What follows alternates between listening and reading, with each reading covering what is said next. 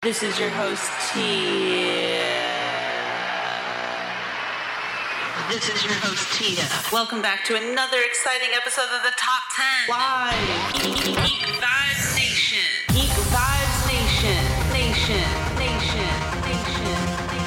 The Top 10. The Top 10. The Top 10.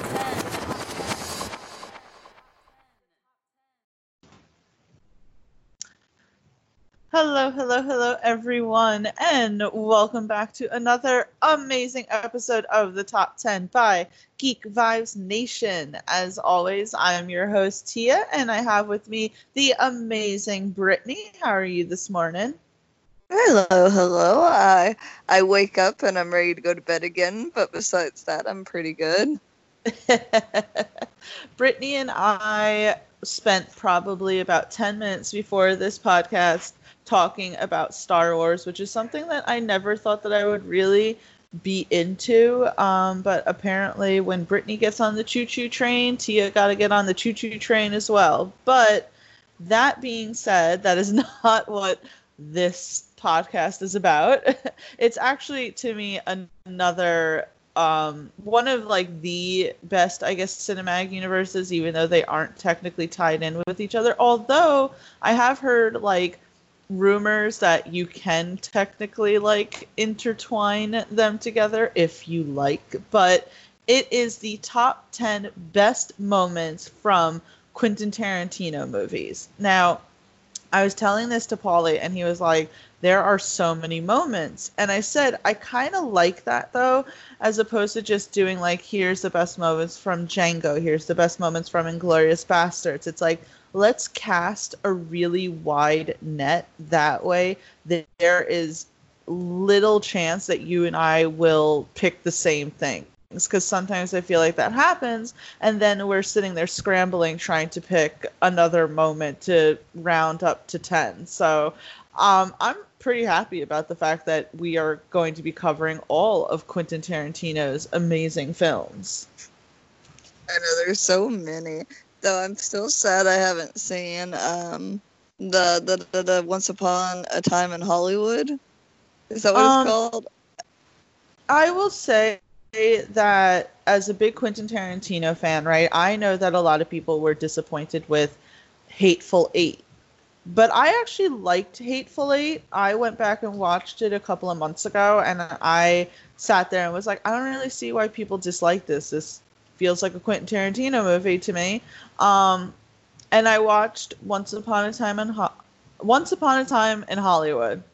And it was okay to me. I know that it was literally nominated for an Oscar. People loved it. I will say this, Leonardo DiCaprio and Brad Pitt were phenomenal in it. I will not take that away. Leo gave some of his best. Like, Leo deserved to win an Oscar for that over his performance in The Revenant. But yeah. So he was really good. Brad Pitt was absolutely like a powerhouse in it and looked damn fucking fine. But I, like, really quick, I'll try and make this as non-spoilerish as possible. It was like a movie in a movie, and I was more interested in the movie that was happening in the actual movie, because it was like Leonardo DiCaprio's character is kind of like a washed up actor, and it's him finally getting like a role on a really big TV show, so they actually showed like those scenes a lot, and I was like more interested in that movie that show than I was in like the actual thing. And then it like takes place in the 70s, right? And they are like following Sharon Tate, and they're like alluding to like the Manson cult, and you thought that was gonna like play more into the film, and it really didn't. It did feel like a lot of what are they called? Oh, bunny trails that went a lot one way and then didn't actually connect. Yeah. I mean, at the like very end, they like pseudo connected, but it just was very anticlimactic for me. I will say that Once Upon a Time in Hollywood probably had like the biggest cast ever. Like, everyone was in it, and I apologize for the sounds of Yonkers in the background, everyone. I was gonna say that is okay because I have somebody that's just revving up a four-wheeler over and over and over again outside, and I'm like, why? Why? It literally revving it. All you're doing is going, "Hey, neighborhood, I know it's still early, but it's time to wake up because I'm awake." Pretty much. It's like the people who are like revving their motorcycles everywhere. It's like, I get it. You own a motorcycle, but All right. I will say really quick for Once Upon a Time in Hollywood, whatchamacallit, Scoot McNairy makes a very, very, very brief appearance. Like, his brief appearance could probably contend with any of John Bernthal's brief appearries. Like, Man. It's like you blink and then you don't see him. You're like, oh wait, there he was. They probably got paid like a couple of thousand. They were like, oh yeah, can you show up for like 5 seconds? And he's like, do I get paid? Yes. Okay, I'm there. I want to say that I doubt he was probably on set for like an hour. Like, he literally, his scene was like, he had like, I think one line and he was there and then it was like, that was it. And I was just like, you know what? Good for you, Scoot. Good for you. I want to know how much Brad Pitt was paid for that scene in Deadpool 2 where he gets electrocuted and you see him for 5 seconds. That was so funny because I can't remember if that was like teased beforehand. But I didn't know. I was totally shocked. I was like, "Is that Brad Pitt?" Right. That was great. Yeah, no. I think he did that for free. I think I saw something that like he knew Ryan Reynolds and like Ryan was talking to him and he was like, "Well, I want to be in it. Like, I don't care. Like, just give me a small thing. I just want to be in it." Like, I feel like I had read something that he did that role like for free because he just wanted to be in it for like 2 seconds. Well, I mean, his scene was pretty good. Yeah, it was him getting electrocuted to death. Right. Well, Brad Pitt certainly had more of a role in Once Upon a Time in Hollywood. I would say that his character was a little more entertaining than Leonardo DiCaprio's character, but that's saying a lot just because Leo's character like did a really good Tour de France type of performance as well. Margot Robbie was in it. She played Sharon Tate. So there's a lot of people, like a lot of people. It's funny you talk about her because thinking about Harley and stuff, I have been watching clips of the Harley Quinn TV show, and that's not rated E for everyone.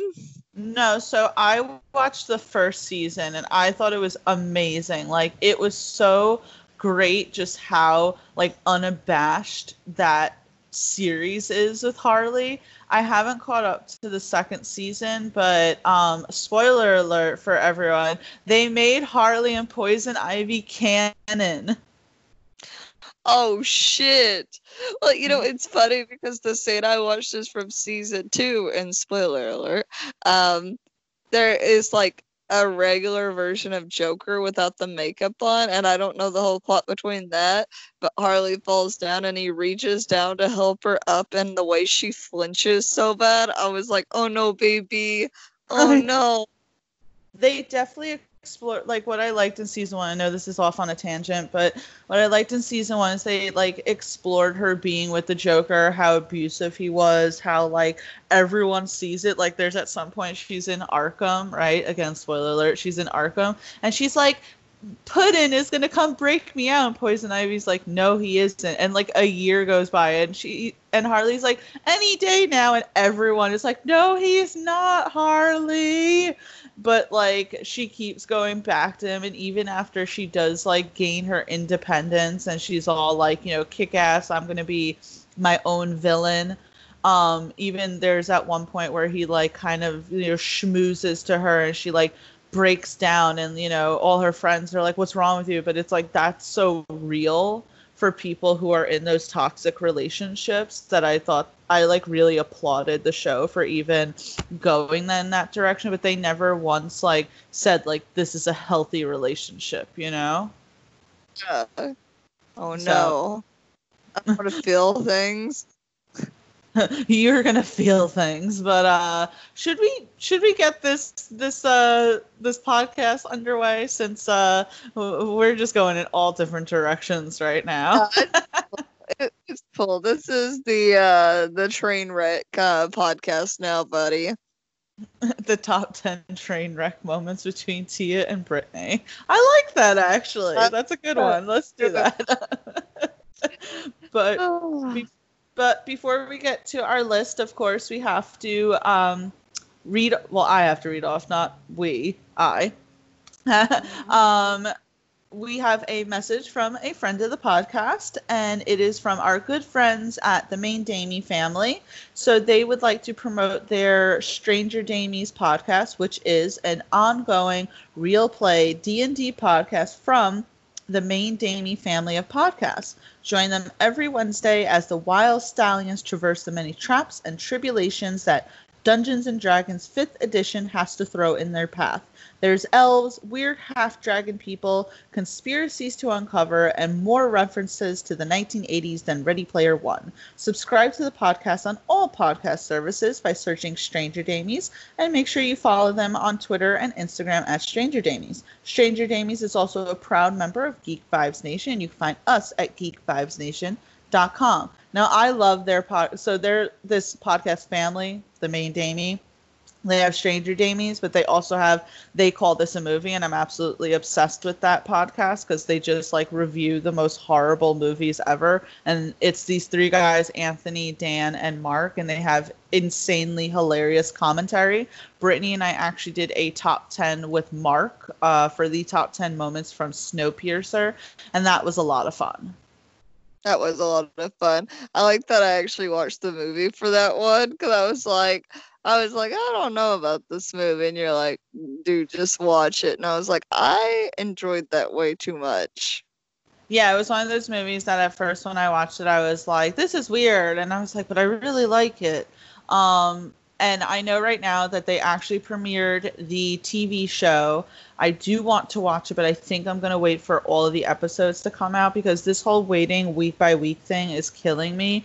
I'm doing it with Defending Jacob, and I'm doing it with Penny Dreadful, City of Angels, and I hate waiting week by week. So I think with Snowpiercer, I'm just going to wait for all the episodes to come out and then just binge it. So, but that's my spiel. We are doing the top 10 moments from Quentin Tarantino films. So this is up to our discretion. We're just going to have a lot of fun with it. So Brittany, start us off. I was going to say this scene is so small, but it's one of those scenes that I think about a lot when I hold up my fingers to put up 3. And I think...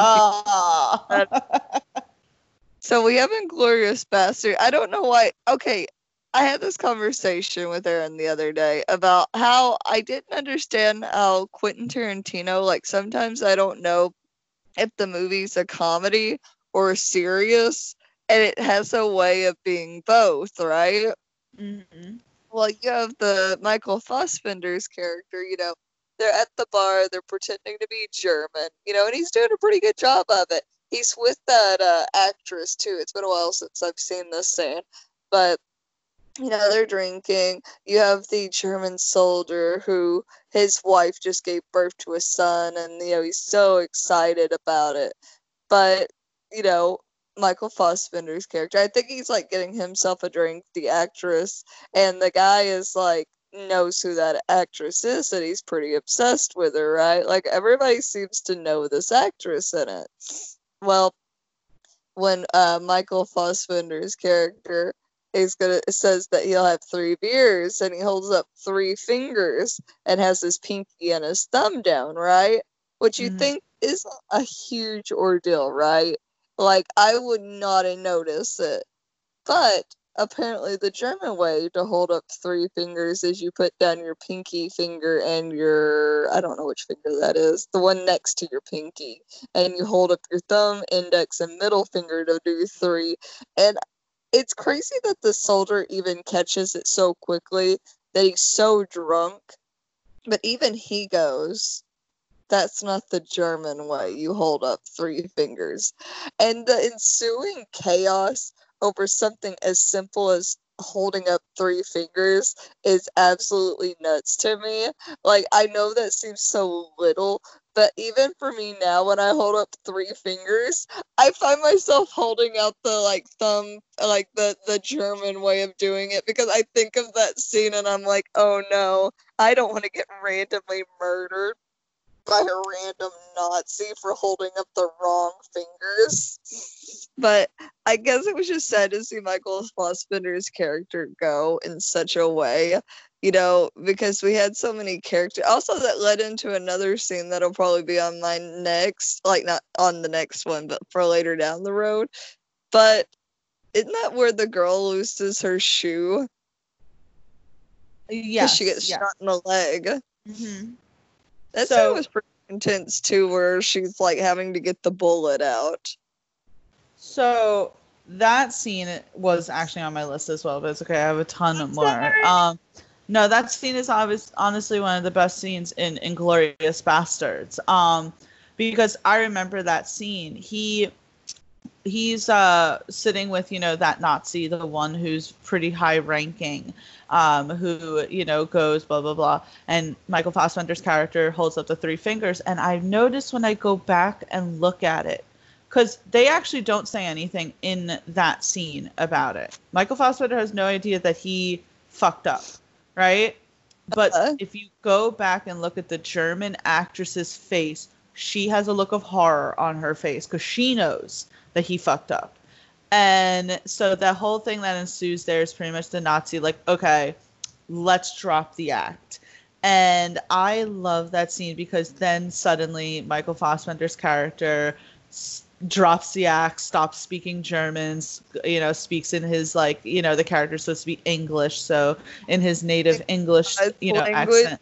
The Queen's English, or was it Queen's, or the King's English, because I think they still had a king at this point. Whatever that was. Yeah, it's the king. I love that. You know, and they're pretty much like smoking, and I think there's this one in that whole scene. He takes a sip of the whiskey and he's like, well, if I'm about to rap on heaven's doors, then fuck it, pretty much, you know. And he takes this sip and he's like, damn fine whiskey.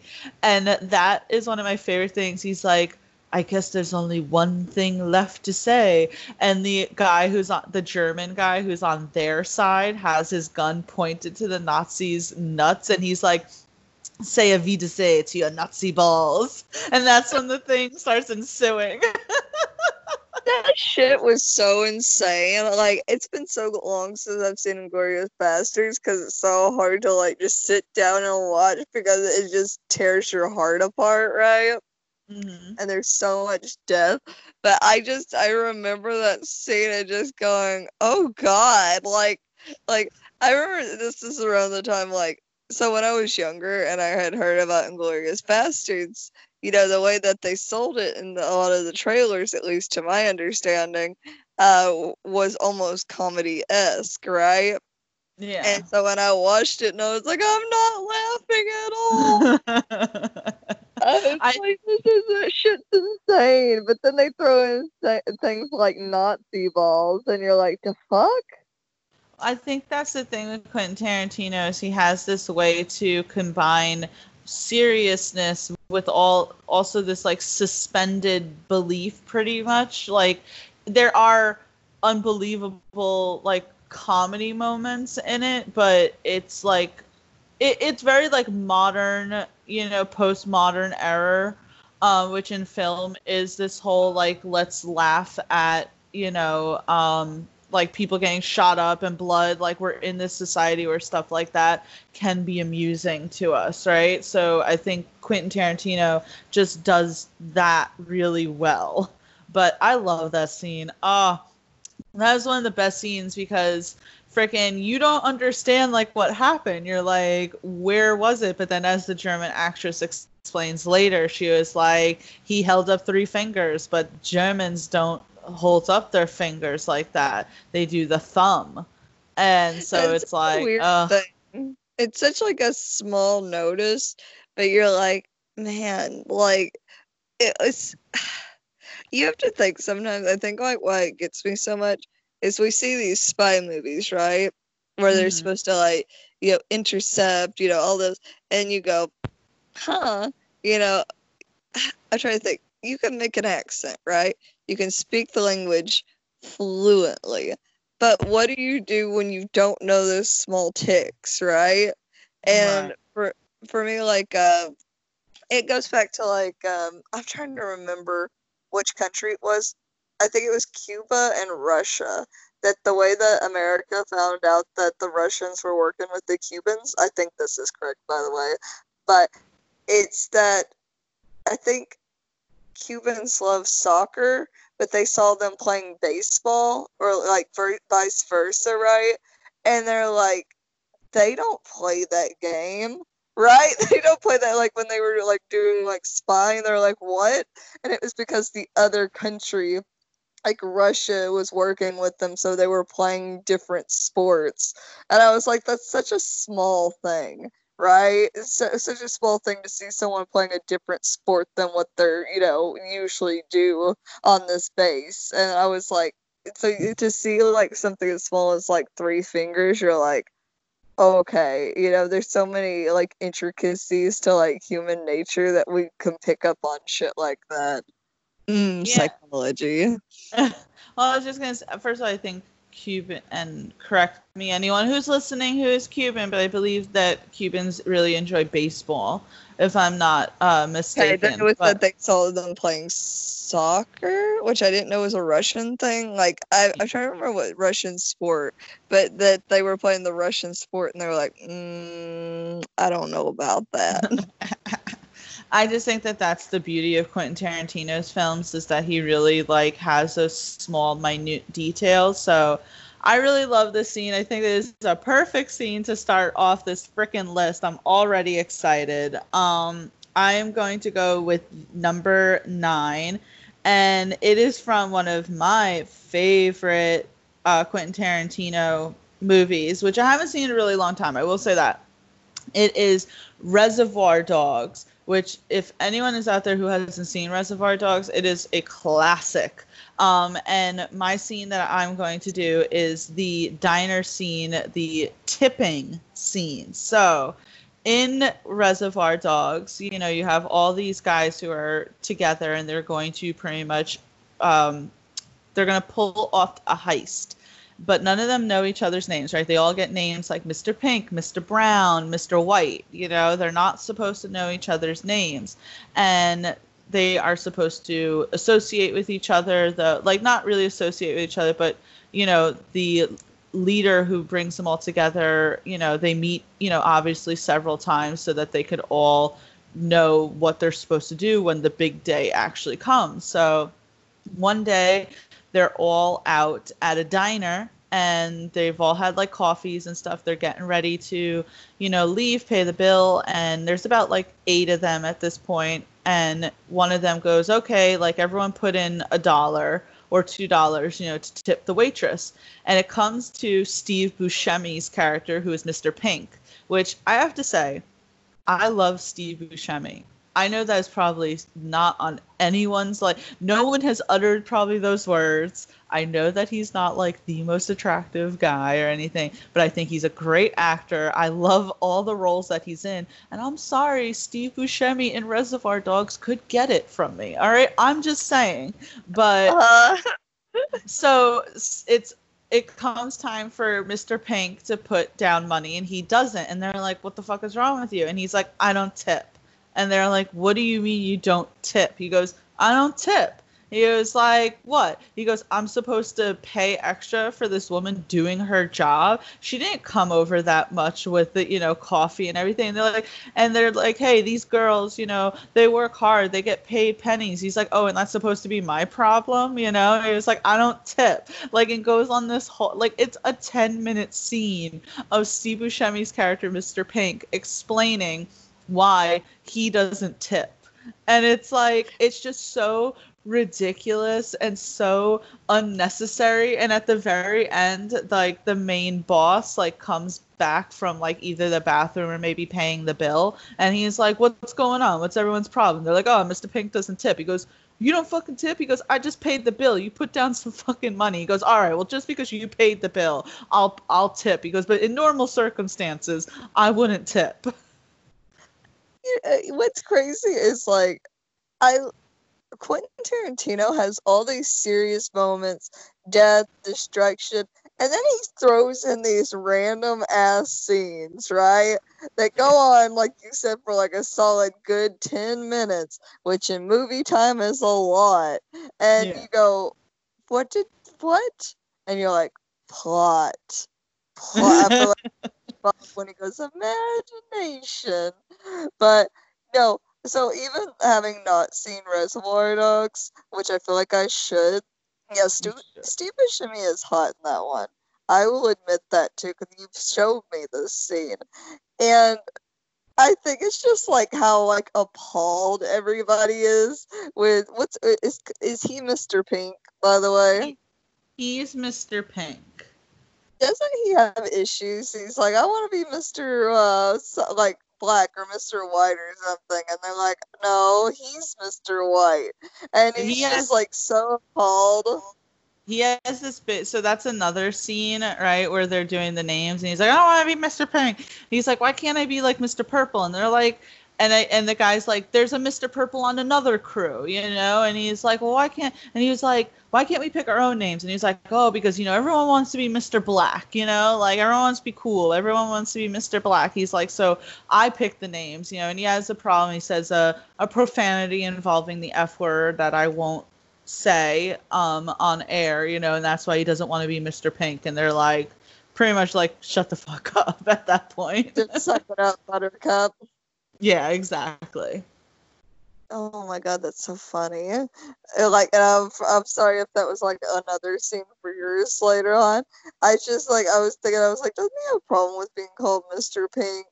But yes. No, that scene is so awesome though, because I think everybody's felt that once in their life. Like if you've had a really bad waitress, right, and you go, I don't want to fucking like, you know, blah, blah, and you go through that whole scenario in your head of, well, how's that my fucking problem? And I think it's like he voiced everything that sometimes people feel, but then you still tip anyways.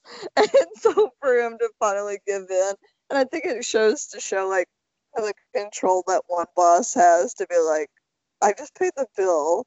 You fucking tip. And him just like still having to act like big dog about like, oh well, since you paid the bill, you know, like, oh, I don't normally though, because it has to be such like a pride hurt in that moment.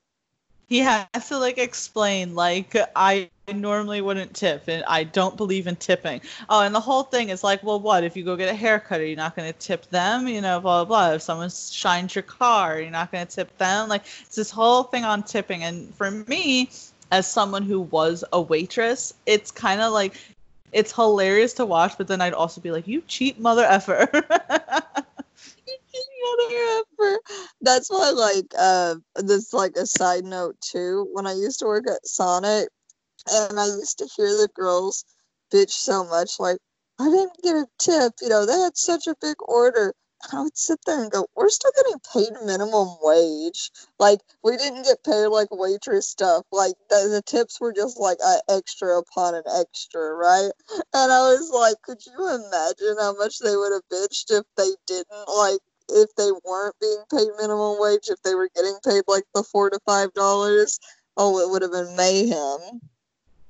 I mean, I worked at a bakery and I was making minimum wage, but I still wanted my tips. That helped.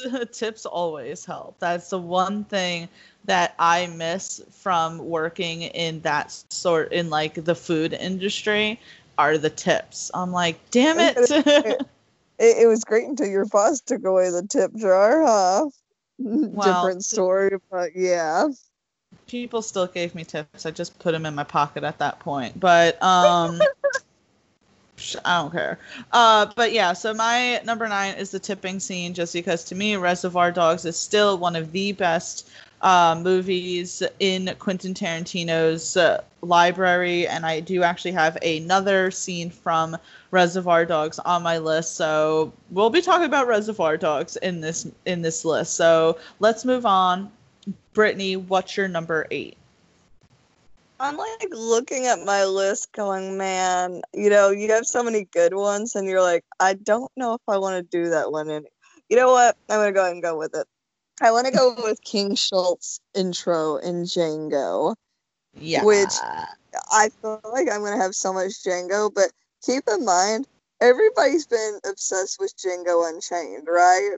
Like, since it came out. Like, everybody's oh my god, that movie. One of Quentin's best movies. Well, and Tia knows this, but I hadn't seen it until like a week ago, like less than a week ago. I watched it for the first time because, being quarantined until Monday, I was like, man, I need to watch something, and seeing it on Netflix. But so that whole opening scene is good because not only is it King Schultz intro, but it's part of Django's intro too. And I think it's set up so well where I didn't know what to expect. Like, you already have that sense of foreboding, right? That comes with anything that does with slavery. And to see them walking, and you can tell that their feet are bleeding, and you have the 2 men up on the horse, and you can tell that you have the utter lack of respect. And you sit there and you go, man, this is gonna be like a really depressing ass movie. And then you see freaking King Schultz, right? In his little tooth wiggling carriage, right? Right. And you're like, okay. And even like you got the slaves and the slave drivers, like both like looking at the freaking carriage like, oh, what the hell is that? And just because I think I didn't know what King was at first. Like, obviously I knew Django turns into a badass, right? But I didn't know much about Schultz himself, Dr. Schultz. But I was like, okay, he's a dentist. He seems like a very soft-spoken German man, right? Which is so funny that the dude, like Christoph Waltz, he always plays a German, right? Or an Austrian, which is like, I guess he is, German, Austrian, what is he? I'll look it up. You keep talking. But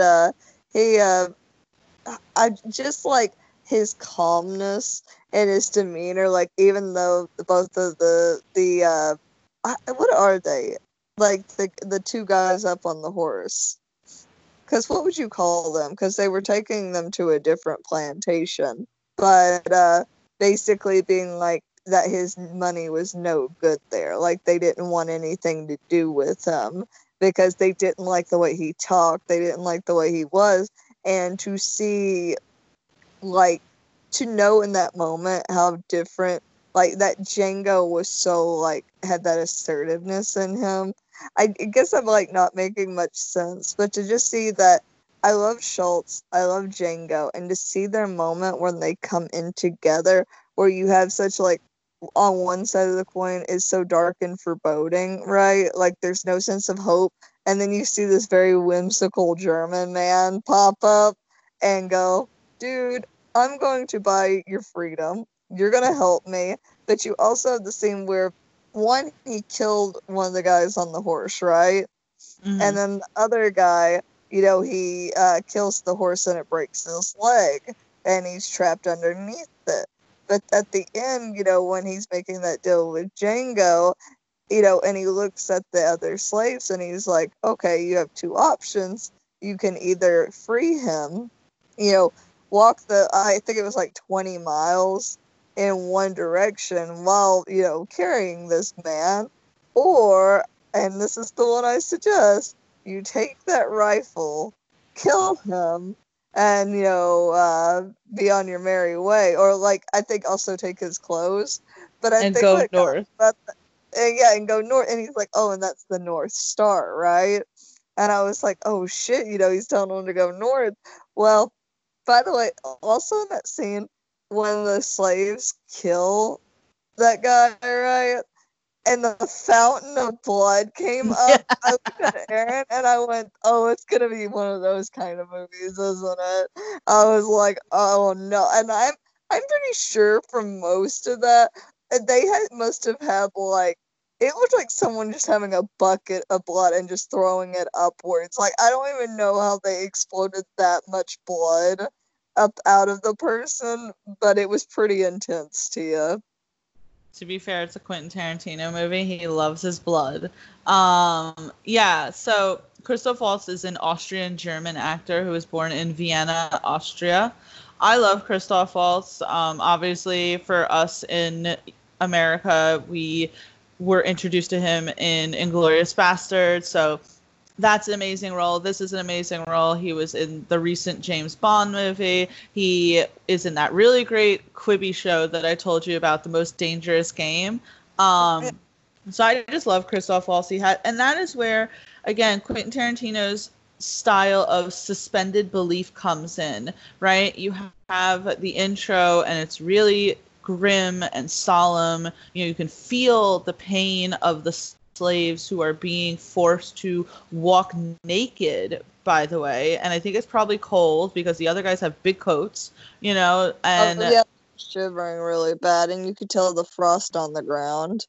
Yeah, you know, forced to walk to another plantation, and then suddenly you have like this whimsical guy come out of nowhere with a freaking tooth that like on his carriage, just like swinging back and forth. And the way he talks, you know, is so like obviously much more educated than the slavers, we'll call them. So they're they talk English. Oh yeah, he said something really proper English, my dude. He was saying something and it was in English, and I speak English, and I was like, oh god. I think also. Sorry, you go ahead. No, go ahead. I was gonna say Django. Whenever, which by the way, I remember all these years ago because I had never seen it right. And saying to Django, and somebody the D said is silent. D is silent, motherfucker, and I was like, what? What? But now I understand. Now I understand. But whenever like with Schultz says, you know, I suggest, you know, you grabbing the clothes off him, that dude's like, oh, you know, don't touch his clothes, right? Which he calls him, you know, a not so amazing word. And like Django walking over and just putting his foot down on the horse so it like I crushed. love that. I was like, man, he is like angry, he is ready to roll, like it was such like a good like freedom moment to be able to do that to your oppressor. Well, the best scene in that moment there was him just shedding that dirty ass blanket over him, you know, just so like his shoulders like are back, you know, he's flinging that off, and it's like, you know, he's going and getting his shit and everything. And I just love like the intro between them, you know, how Schultz like goes up and he's like, are you, you know, Django, are you this, that? And he's like, yeah, you know. And so then he tells him he needs his help finding the Brittle Brothers, as they're called, and that, you know, he gets the chain off his ankle, you know, blah, blah, blah. Like, that's so good. And remember, Schultz tosses the key to the, you know, the shackles to the other slaves, you know, so that they can free themselves, and they all are having their moments of shedding their chains. And that's why the, you know, the movie is Django Unchained, you know. So that scene, like, I could, like, in this article that I will write, you know, of like the friendship between Schultz and Django was just so amazing, just even from the start, you know. And you have to remember, I forget if it's actually said in the movie, but, or if like, you know, you kind of have this background information, it's like, you know, during this time in America, they're slaves, right? But why is this guy treating, you know, Django like an equal? You know, why is he so uncomfortable around slaves? You know, that's kind of like quote unquote America at that point.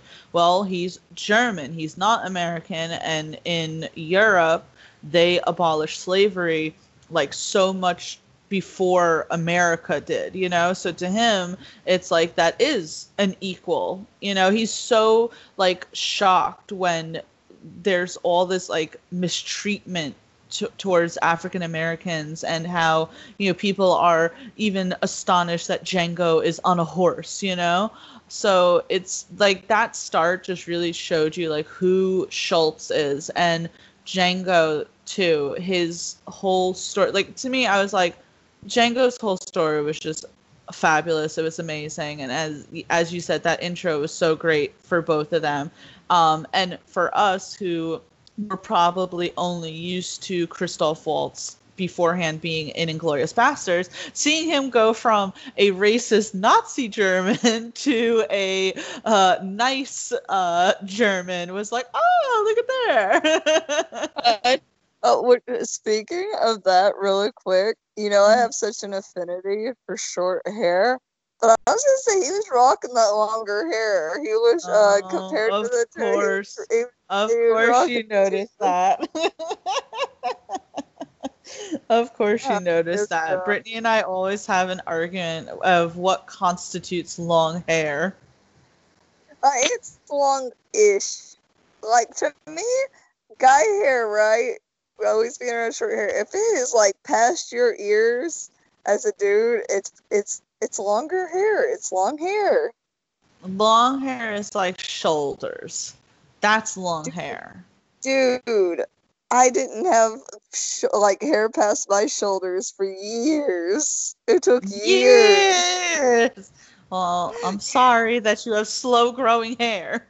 And we can't be like Loki, right? And just pop on a fucking wig till I make that shit happen, okay? My hair's so long right now. It's ridiculous. Yeah. Can you tie it on your legs? No, I can't do that yet, but it's getting there. It's getting there. But yeah, I love the intro to Django Unchained and meeting Schultz and Django meeting Schultz. He's just such a whimsical character. I love it. I'm going to get number 7, and I'm going to stay within the realm of Django Unchained because it's such a small scene, but when I rewatched it the other day when Brittany got into it, I was like, yes, finally she she actually watched this movie, because I went to go see it in the theaters, right? And I was like, oh, finally Brittany has seen it, so I'm going to rewatch it to kind of relive the moments, you know? Yeah. And I absolutely, so I know that there's going to be plenty of Schultz moments on your list. I'm not going to take any Schultz moments, but it's so it's when, you know, Django, it's at the very end, right? When Django goes back to Candyland so that he could, you know, retrieve his Broomhilda and, you know, destroy pretty much all of the racist bastards that live in Candyland, you know? And they're just coming back from Leonardo DiCaprio's character's funeral, you know? You got the whole brigade there and whatever. And so, you know how it's like, you know how there was that one woman who was dressed really fancy and she was always with Leo, even though she... Yes. Yeah. So you have her, and then you have one of, I guess, the head maids. You know, there's the two women, and, you know, they're walking up the stairs, and Miss Laura, who's Leonardo DiCaprio's character's sister, is like, oh, can you go get me some tea or something? And they're like, yes, Miss Laura. And they're walking up the stairs, but then you see Django there, and it's like, oh, God, you know, Django's back. Oh, and he's just like staying there, and I'm like ad-libbing here, you know, and I'm like going, but this is what I want to put on the scene. They're like, what does he say? He was like, all the black people can leave, you know, and he tells, but except Samuel L. Jackson's character, right? But he tells the two women, he goes, say goodbye, Miss Laura. And the one woman goes, goodbye, Miss Laura. And then Django just like blasts her away. And it was the funniest thing to me. Oh my just God. like, just the sequence of it. Like, say goodbye, Miss Laura. Goodbye, Miss Laura. Like, and I hate her too, because she also was like, a freaking stuck up little, African American hating racist bitch. I loved it. It was just the sequence of it, like her getting her just due, and then those two women being able to pretty much like run out. You saw like that one woman was booking it. I want to know what happened to them. Did they just keep running? Like, they should have joined Django and Broomhilda at least to go up north and pretty much. But yeah, so that little sequence, it's so small, but it has always stuck out to me. I'm going to say it one more time, all right? Say goodbye, Miss Laura. Goodbye, Miss Laura. It's so funny. I was talking about this scene because, okay, all in all, I didn't. Let me preface this by saying I didn't like her either, right? Mm-hmm. But as one of these people in it that were awful, she was probably the least awful, right? Because she was the one that didn't want Broomhilda like undressed at the dinner, and all this stuff. But I don't she think got the most violent deaths out of everyone. Her brother.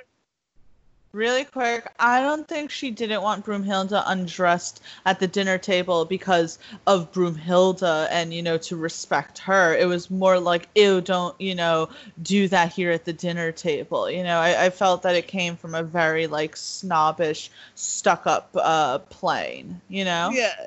Well, I just think, like, out of everyone that was racist and awful in the movie, she was probably the least, but she got the most violent, hilarious death. Because you think about her brother, right? He just got shot in the heart. Like, that's it. Like, little blood dribble out, right? Yeah. And you think about, like, the guy that got blasted in the head, or, the other brother killed. It's like, she got fucking, she had to put on a full harness and everything to fucking yank her back. Like, no joke. It's still one of my favorite scenes. I'm sorry. Like, I just love, again, as I said, the sequence of it. I just think it's hilarious. And, I just didn't like her face. So I was okay. And she was... Oh, no. I didn't like her either, especially her heart playing. I just thought it was funny that, like, out of, like, her brother just getting a little, like, pee hole in his, like, in his heart compared to the sister who fucking just got blasted. I was like, okay. I just think that, like, with her, even though, yes, she wasn't so outlandishly, say, racist, she wasn't, she wasn't Leo, she wasn't, Big Daddy or anything, but it's like, you could tell she had... You could tell she has such like this elitist mentality, because even when she was bringing Broomhilda to Schultz, she like just the things that she was saying were very like yes, and then I don't know if you know. Annoying. What'd you say? I want to say she's definitely annoying. And I think she even was trying to suggest to Schultz that they like could spend time together, and then Schultz slammed the door in her face. No, that part was hilarious because you could tell, like I had a full-on argument, by the way, like not a full-on argument, like, but a joking argument over, like Leonardo character with the sister. I was like, there's some weird like they're chemistry. Definitely fucking. Yeah, and he was like, no, they're just like very brotherly, and I was like, I have never kissed any of my siblings on the mouth like that. I don't have siblings, but I know that that's not right. He's like, where's my beautiful sister? And I'm like, and then he's like all close to her, and he said like kiss her, and I'm like, no. And we never see Leonardo DiCaprio's character with anyone, right? He's unmarried. That one girl though, the fancy dressed one. Yeah, but she was probably more of a sexual, like, conquest thingy, you know? Like, I there's definitely, like, things to say there, you know, because they kind of, like, touched upon something like that even in, like, say, 12 Years a Slave. But it's like, even though they are treated better in the sense of going to the fancy dinners, wearing the dresses, they're still not free. They're still never going to be the wife. They probably, you know, it's more of like a survival thing. Like, she probably's like, you know, I'd rather be eating the fancy dinners and cocktail shrimp than freaking, you know, being in even Broomhilda's position, right? But in that sense, that doesn't mean that, like, Leonardo DiCaprio's character wasn't also fucking his sister. He was definitely fucking that really beautiful one, but he was also fucking his sister. No, and that's what I was saying. Like, I'm not saying like that was a good thing. I was just saying that like he isn't so obsessed with his sister that he's not sleeping with anyone else. But Right. which I always feel like I have to like preface this by saying I'm not defending these people. I'm just like touching on parts of the story to go like further into it. Because one thing I'll say is like you can definitely tell that the one girl that was like had it much better than the others was so irritable because I think she was gonna have her like go fix tea, and you could tell that she's not had to do that before, and she was very pissed off about it. And I was like, oh no, like she's already like mad as hell about it. Oh man, yeah, no, that could be a whole nother like discussion to explore. But so that's gonna be my number 7 is the say goodbye, Miss Laura. But Brittany, what's your number 6? It's funny, like I know I'm gonna have so many Django scenes on here, so don't judge me, okay? Okay, girl. I won't.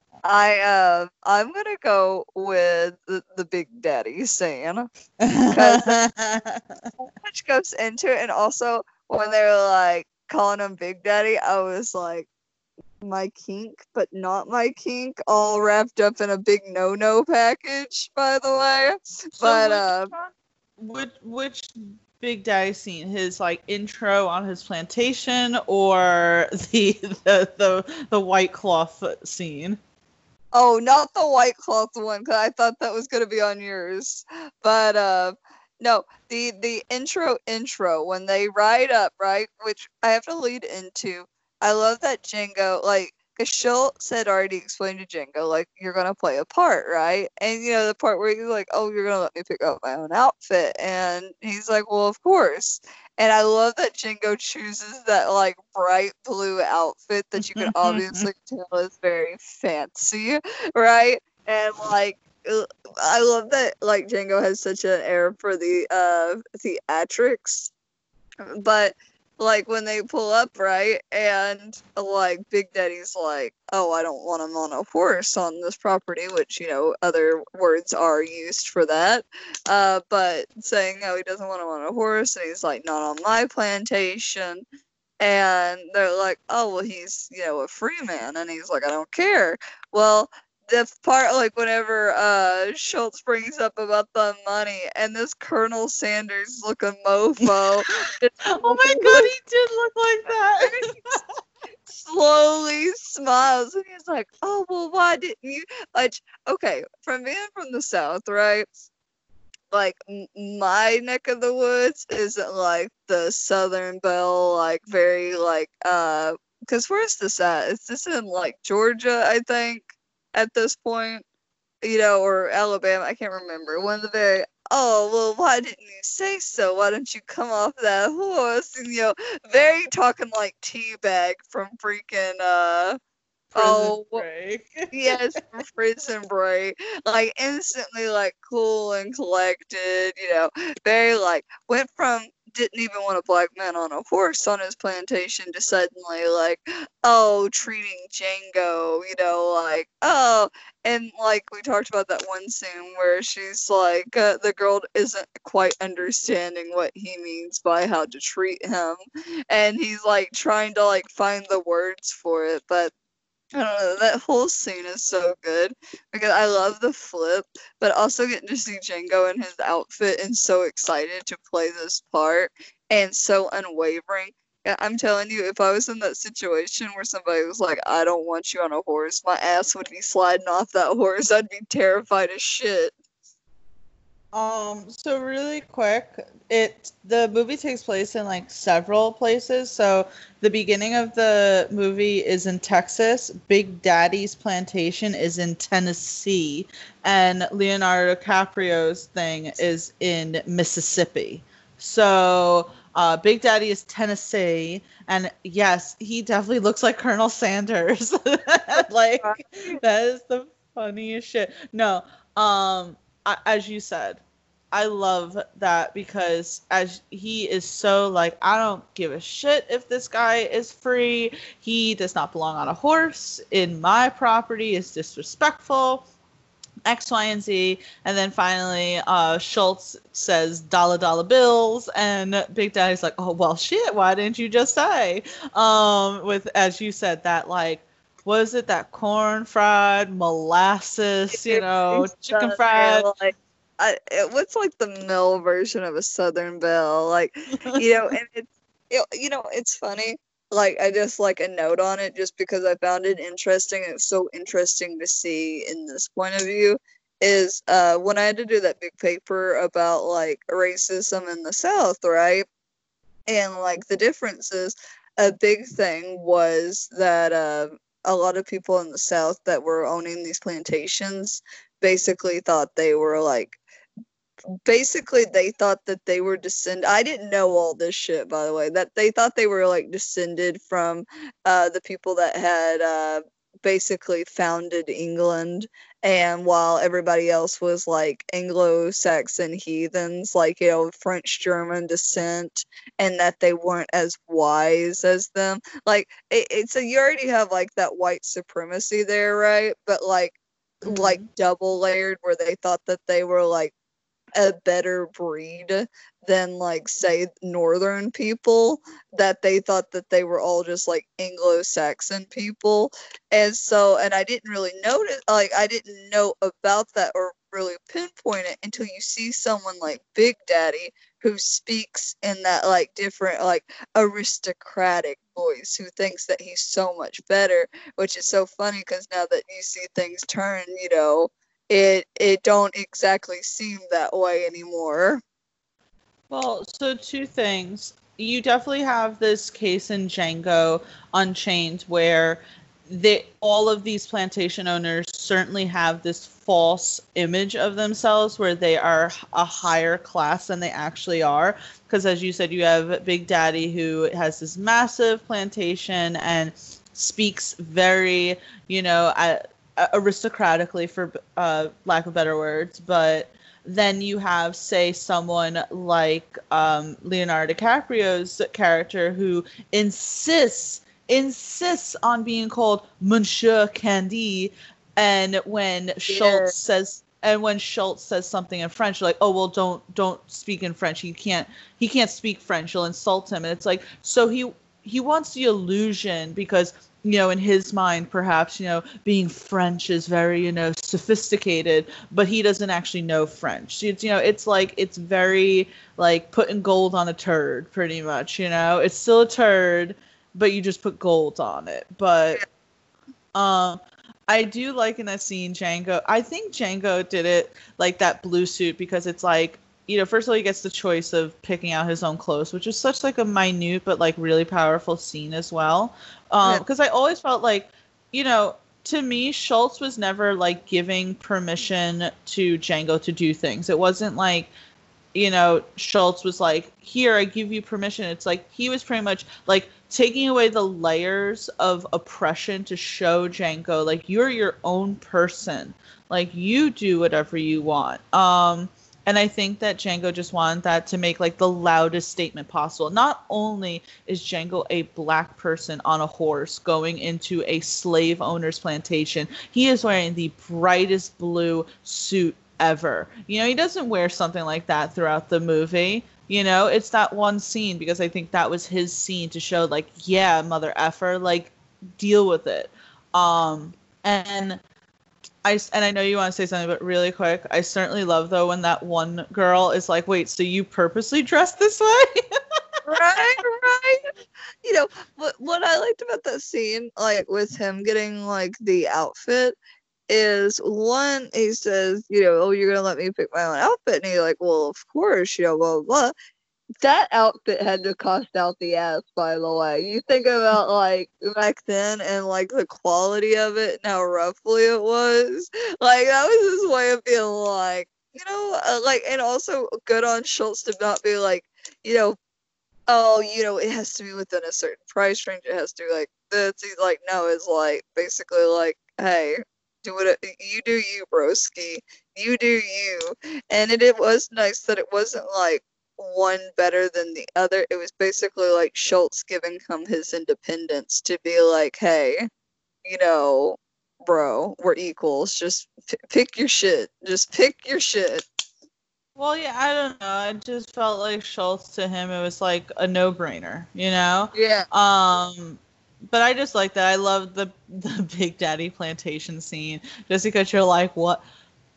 I'm from the north, which it's like, come on, south, to get some factories down there. You wouldn't need all these slaves, but, there's people obviously out there who I think just want to feel superior to others. Because, to me, it's like, I was talking to Polly about, and I was like, I just don't understand any of this, like treating another human being like that. They're a human being, but to them, they weren't, right?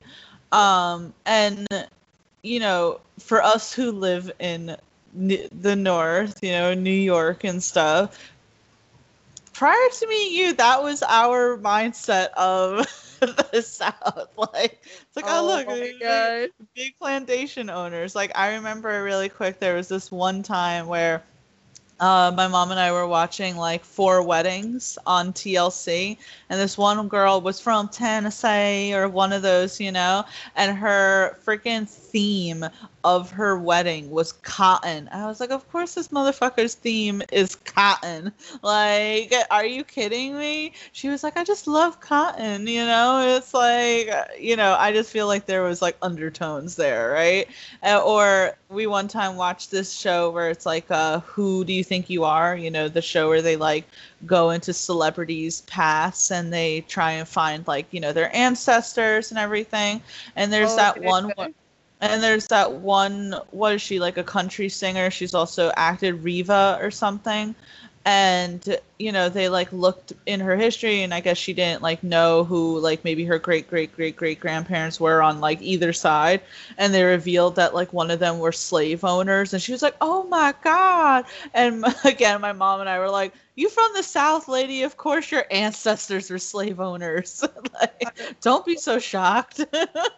It's crazy because, having grown up, it's like that was not at all a way I was raised. It was like that dark history, right, of a place that you're raised.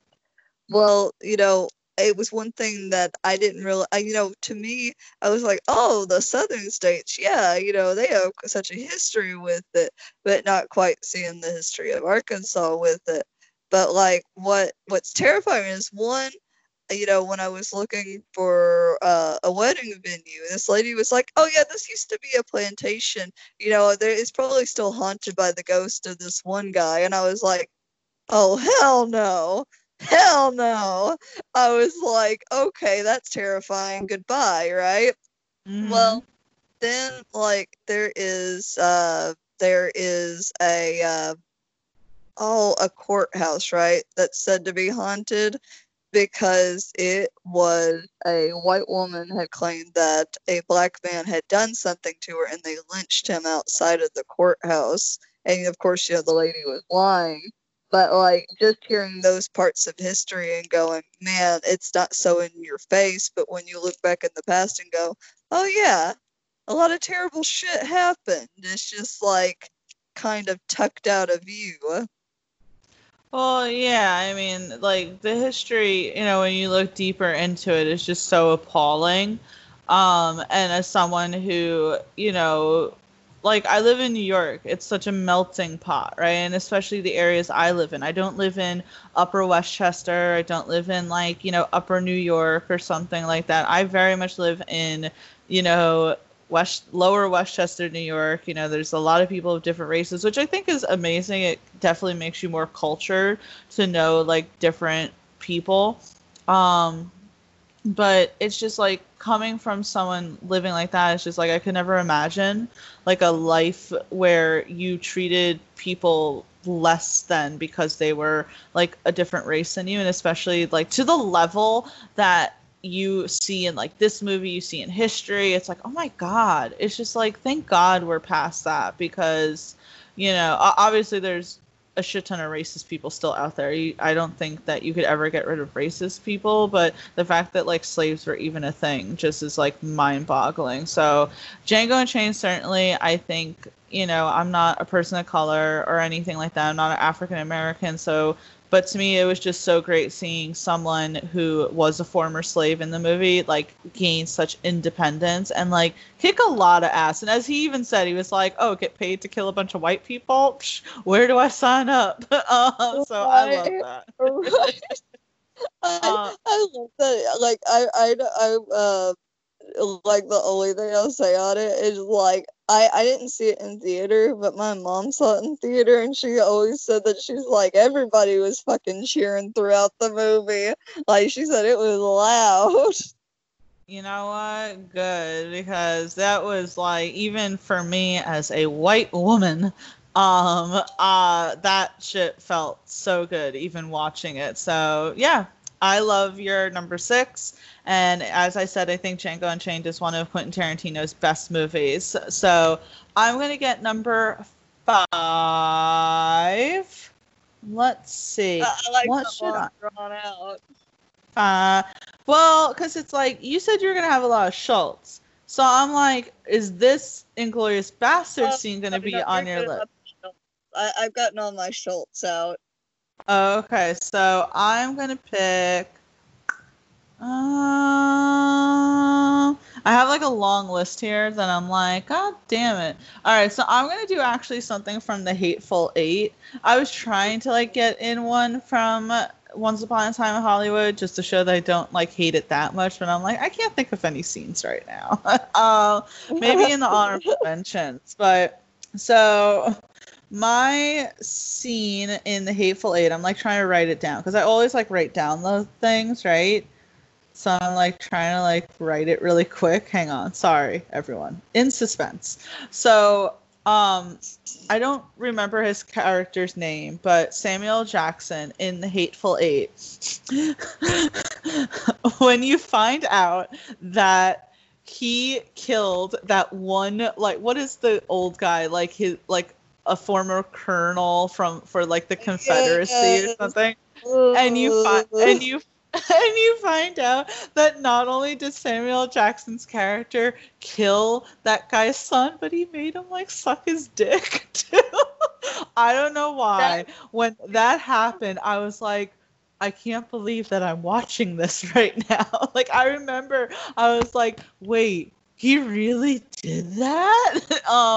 Because you could tell like there was such a thing with that old guy that, he obviously was like a former head honcho in the Confederate Army, so he already didn't like Samuel Jackson because of the color of his skin, but also because Samuel Jackson's character was a big deal in the Civil War. He killed a lot of people, he did a lot of things, so he already was kind of looked at funny by a lot of people in the movie. And for him to just be so like, hey, old man motherfucker, and Walton Goggins is in that movie as well. I remember he's like, you be respectful of him, blah, blah, blah. And he's like, let me talk about how I killed your son and made him go down on me before I killed him and made him trek in the snow naked. And I'm like, oh, wow, you really went in on this. So I love that scene. It's so small. Like, so, like, where you're just like, oh, fuck. Like, this is bad. I know. So I just really like that scene. Again, I know that it's so minute and so tiny, but the reveal of it and how, Samuel L. Jackson's character is just like, you know what? Fuck it. I'm going to tell you who I am, even though it's probably going to cause tension within the cabin that we're all stuck in. But yeah, so I really like that scene. What do you think, Brittany? I was gonna say that movie was like. Let me start with how the movie was as a whole, which I need to rewatch it because there is a guy that looks like Christoph Waltz in it, but I really liked his personality in it, even though he turns out to be like evil. But that movie was intense. Like, okay, tell me you did not feel sorry for the girl at first getting like constantly the shit beat out of her the entire movie. I was like, golly, I was like, that's a lot. And then you realize, she's pretty evil herself, so I don't quite feel as bad. But that movie was intense. Like, it was one thing after another. And I love movies like that, like where because it all takes place in the cabin, right? Like, most of it. Mm-hmm. Yeah, like, I love it when they do that with movies because I feel like there's not so much filler. Like, you can't just, have a 10-minute, sorry, like a Lord of the Rings moment of, like, walking and nothing happening. But, it's, like, constantly something. And you get to know so much more about these characters as you go, right? Mm-hmm. But, like, that scene, when it happened, like, it's hilarious in a way, but God, it made me so, like, sickly uncomfortable. Like, you know how I get when I feel trapped and I just want to, like, leave? That whole entire scene of, like, the slow realization on the colonel or the general's face, right? Mm-hmm. And, like, this slow, like, disgust, and, like, fucking, like, Samuel L. Jackson just going fucking in, like, just, like, so descriptive and disgusting. I was like, okay, I'm done. I'm out of here, Tia. He was laughing so maniacally, and it was so great. As you said, I like the fact that the majority of the film took place in one, like, space, because that already causes tension, and you could feel that throughout the movie. And I know the guy that you said, because he could very well have been played by Christoph Waltz. Like, I was surprised that he wasn't, because it just would have been hilarious.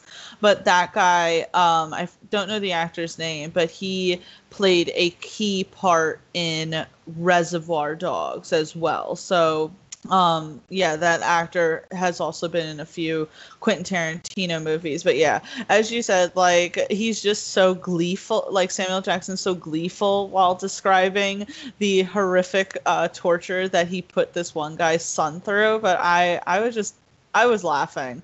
Like, I know I should. That's the thing. It's like, I laugh through so much of Quentin Tarantino's movies that are probably not, like, laugh-worthy scenes, but the way that he just presents them is just hilarious to me. I'm like, this is insane. Like, it forces you to laugh at uncomfortable scenes that you shouldn't, like, quite find so funny. But, like, one thing that gets me really quick, like, this is, like, my little ode to Samuel L. Jackson. Oh, no, I have, like, hiccups, so give me, like, 1 second if I sound weird. I think they're gone. But, by the way, Samuel L. Jackson is such a freaking badass that I didn't realize really quick, because I've been on such a Star Wars thing, there was no purple lightsabers before Samuel L. Jackson. He literally said, I want a purple lightsaber, and George Lucas went, okay. And they wrote it in. They wrote it in, Tia, that apparently, like, a purple lightsaber means, like, that you've tapped slightly into the dark side, right? Like, like that you have that little bit of influence. And that BMF is carved on the side of his lightsaber, because I was getting all these factoids while playing the Star Wars game, for bad motherfucker is on that lightsaber. And that Samuel L. Jackson kept the lightsaber and likes to show it off when he goes to Star Wars convention shit. Like Star Wars a bit. What kind of shit is that? What kind of shit is Samuel L. Jackson? So, and like his stare scares the absolute shit out of me. Can we talk about that? Like, have you seen those gifs of him from that one movie, right? Where he plays like an evil character and the fucking stare on the porch? He strikes fear into me. He has been in everything, like Star Wars, Marvel, this, that, this. Like, he has just been in everything. He was in the Die Hard movies. Like, he is such a staple in modern day cinema that, like, I think, like, his filmography must have, like, 300, like, movies in it. I'm pretty sure. I don't know how he gets the time for it, but he does. But, yeah. Fucking Samuel Jackson, but no. So that's gonna be my number 5 is the dick sucking scene in Hateful Eight. Brittany, what is your number 4?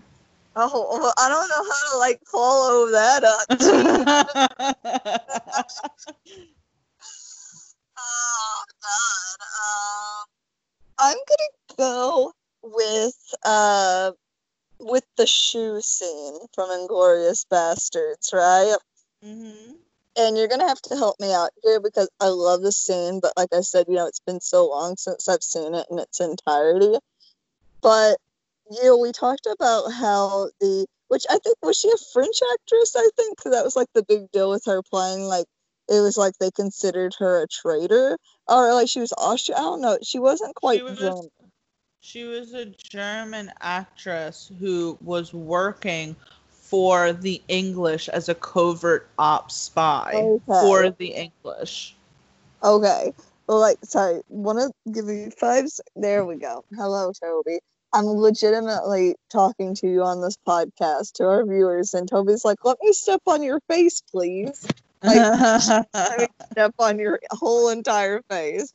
But that scene is so good because, like we said, she loses her shoe.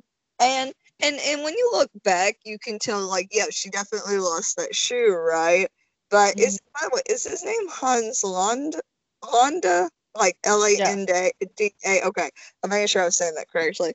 Hans Landa, where you already feel like something's bad because you have Brad Pitt with his awful Italian accent, right? And she's like, don't worry, Germans don't speak Italian, right?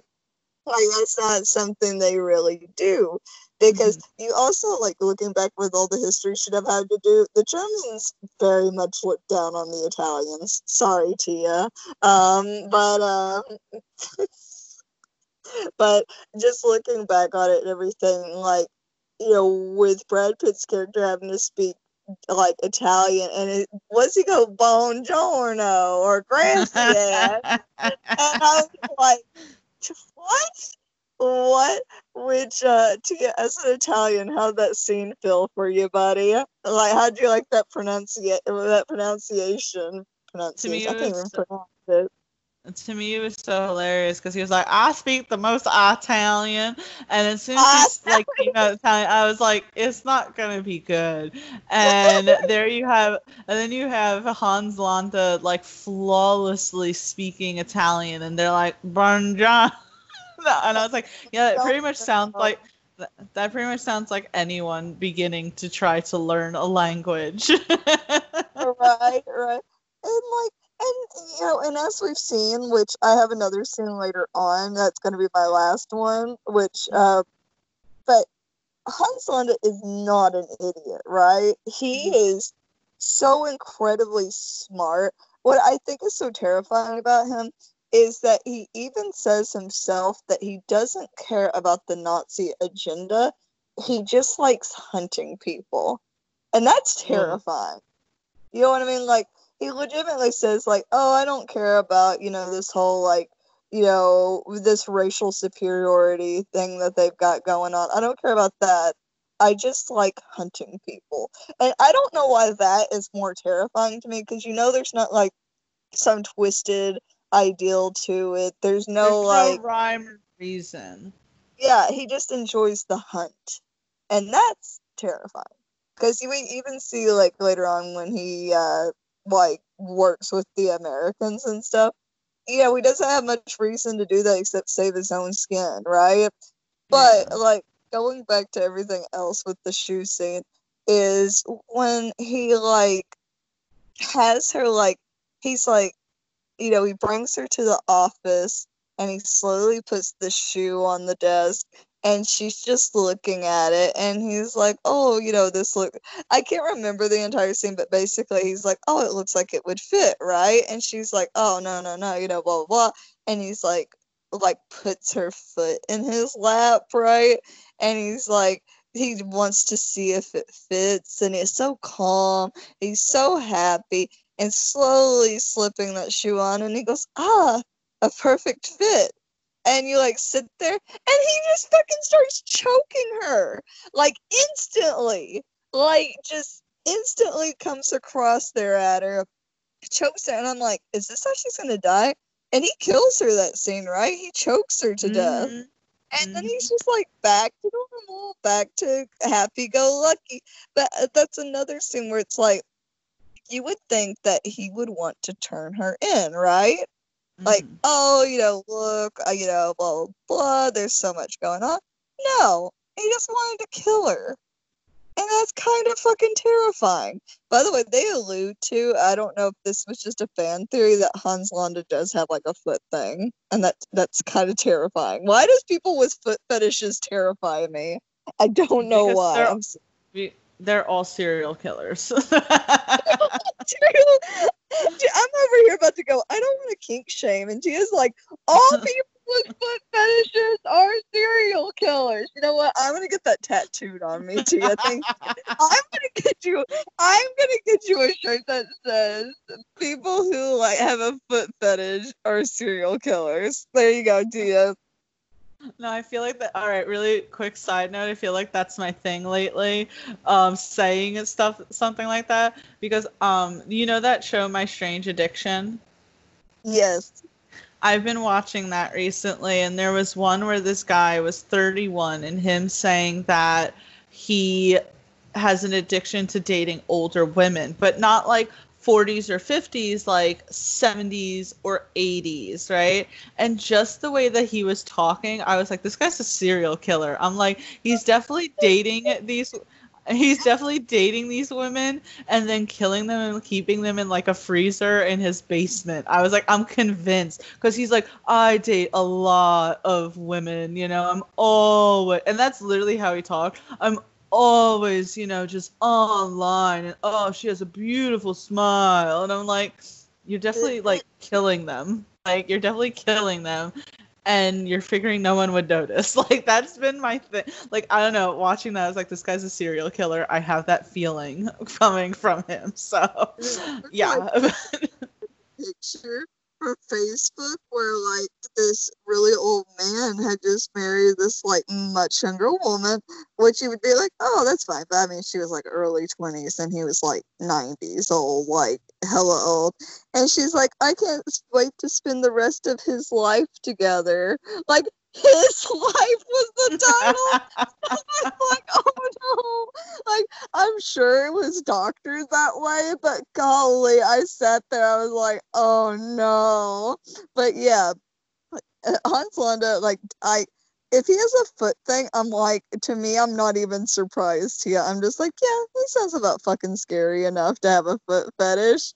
But, like, I don't know what it is about that scene, but I think it's like, Hans Landa has this way of being like so slow and scary, and that's why like I always have to like. This is my thing. Django is the star of Django Unchained, like no doubt. But I have such an obsession with Christoph Waltz that I end up like any like show any movie he's in, I just obsess over. Like I have a problem, Tia. Please help me. Telling you, get the free trial of Quibi, right? Because it's literally still in the 90-day free trial of Quibi. Watch Most Dangerous Game. It's 13 episodes long. They literally are all 8 minutes long. Okay? So it's not like you have to sit down for 13 hours. it's literally like 1 hour that you could just watch as a continuous movie. He's so good in it. Like, he was such a star. Like, I loved Liam Hemsworth in it, but certainly Christoph Waltz was the shining star. I love him. I can't help it, Tia. But yeah, the shoe scene was amazing. How did you feel about it, though? Yeah, I feel like, so it's funny because we talked about how he said that he really doesn't have any sort of hatred towards Jewish people, that he just likes hunting and this is kind of an excuse for him. But I also think there's that bit of German nationalism there in that moment, because it's like, as you said, he could have turned her in. And we do see that he knows of the bombs that are being placed in that movie theater, and he allows for it to happen because it serves his self-interest, right? But he kills her regardless. And I feel like there was almost that bit of, German nationalism there, because it's like, she's a German actress, but betrayed Germany to work with England, so I feel like there was that bit of that in him, that because he was so rageful. You'd never really see him so angry, and he was so angry. He was.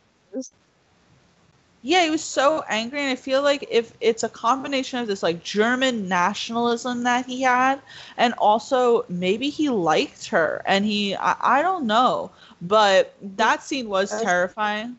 Sorry, go ahead. Oh, I was just gonna touch upon like what always terrified me on the psychology standpoint of like watching so much like murder shit as a kid, of like the true crimes and blah blah blah, is they say that strangulation is one of the most intimate ways to kill someone, because they like the person enjoys looking into their eyes as they like die. And for him to do that to her, I almost feel like there is that little bit of like, yeah, that fucked upness there, because we've seen that, we alluded to, right, from like even the beginning scene, like that the way, he's not afraid to use a gun, but there is something way different between like fully strangling someone and watching them die. Like that fucked up. Yeah, absolutely. And that's how I felt with that scene. I mean, it was just terrifying because it really just goes to show you that Hans was in the ultimate control of everything, right? That nothing could get past him. He knew right away. And it's like her whole hiking story just didn't hold up at all. It was like almost pathetic that she thought something like that was going to make it past anyone, let alone Hans. And he just like how firm he was in put your foot right here, oh look, it's a perfect fit. Yeah, like he's so playful.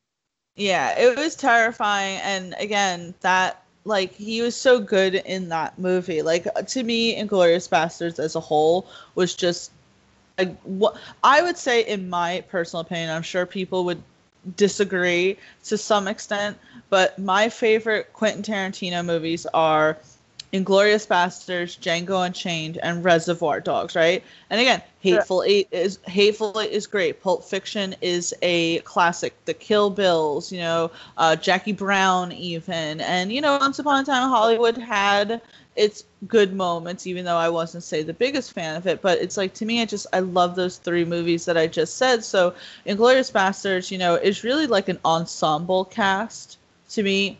I felt like there really wasn't any particular person, even though, of course, Brad Pitt, you could say, was a big one. But to me, I focused on everyone, Michael Fassbender's character, freaking the whole Inglourious Basterds as a team, the Shoshana, right? It's like there were so many who were so big in the movie that it's really an ensemble cast. But yeah, that scene with the German actress was like, oh, you knew she was gonna die. You're like, she ain't making it past this. Right? Like, you have that moment, like, Quentin Tarantino don't mess around. When you think somebody's dead, they're probably dead. Yeah, 100%. I just love that scene. I love Inglourious Basterds, and I love Hans Landa. So excellent choice with your number 4. I'm going to hit the number 3, and I'm going to do a Reservoir Dogs scene because I feel like this is one of the best scenes, one of the most iconic scenes. It actually is also like parodied. I don't know if that's a word, right? Like there was a Bob's Burgers episode that like did a similar scene to this. Oh no, I know what you're gonna say. Continue, but I'm like, oh no. So it's the ear cutoff scene. So in the movie, right? God, I think his name is like Mr. Brown or something. It's been a long time since I've seen it, right? So I don't necessarily like remember the names or even, any of that shit, but so the whole thing, as I said before, with the whole thing with Reservoir Dogs, it's all these people being brought in to do a heist together. Well, the thing is that one of the, actually the guy who in Hateful Eight, who you said could have possibly been played by Christoph Waltz, he is an undercover cop, right? In this whole thing. So, and his name is Mr. Orange, right? And Mr. Orange is the undercover cop. So the heist, which should have gone perfectly, goes terribly. So pretty much like some of the members of the group are killed. Others are pretty much like scattered in the wind, right? Like Mr. Pink is scattered, blah, blah, blah. So you have Mr. Blonde, who is pretty much like regarded as he's like a psychopath. And he at some point captures a cop. Not Mr. Orange, because none of them know at this point.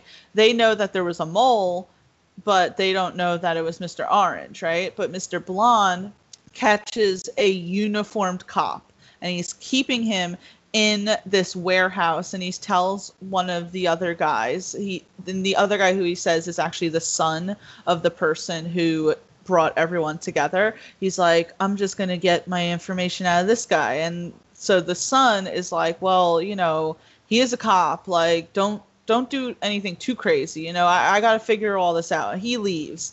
And that just leaves Mr. Blonde with the cop. And the cop is like, well, you heard him. And Mr. Blonde just puts on this music, right? This iconic music. And he's dancing, he's kind of like enjoying himself. And he takes out this fucking knife. And he literally cuts the cop's ear off, and then afterwards talks into it and literally talks into the ear. He was like, huh? What? And it's so fucked up. And when I say that there's a Bob's Burgers episode like that, there's a Bob's Burgers episode where there's this food critic who throughout the episode chaos ensues, and Bob and other restaurant owners end up like in this guy's house and tying him up, but like Bob is obviously like, oh my god, what are we doing? And one of the other restaurant owners who had been pretty much like shut down due to this food critic's negative review is like, just let me do something to him. And they're like, fine. And he goes to give him a wet willy, but the music plays, he's dancing exactly like, thing. But yeah, in Reservoir Dogs, it's obviously much bloodier because he literally cuts the guy's ear off, and I believe he ends up setting that guy on fire too. He's pretty fucked up in it. Oh no! So, yeah. I was like, I didn't watch Reservoir Dogs, and now my brain goes, oh no, no. There's so much in Reservoir Dogs. It's so bloody because Mr. Orange ends up getting hurt at some point, and he's in like the backseat of the car, and he's like, I'm dying. And freaking there's at some point where they're in the warehouse, and this other guy who ended up becoming friendly with Mr. Orange, who doesn't know that he is a Mr. White. That's right. Mr. White doesn't know that Mr. Orange is an undercover cop, and Mr. White is essentially consoling him in this warehouse as Mr. Orange is dying. And Mr. White is like, I just don't understand, how everything went wrong. And finally, Mr. Orange reveals that it was him. He's the mole. And all of a sudden, you just see Mr. White taking a gun to Mr. Orange's head and pulling the trigger. Well, yeah. I'm depressed. Mr. Pink. Mr. Pink, though, lives.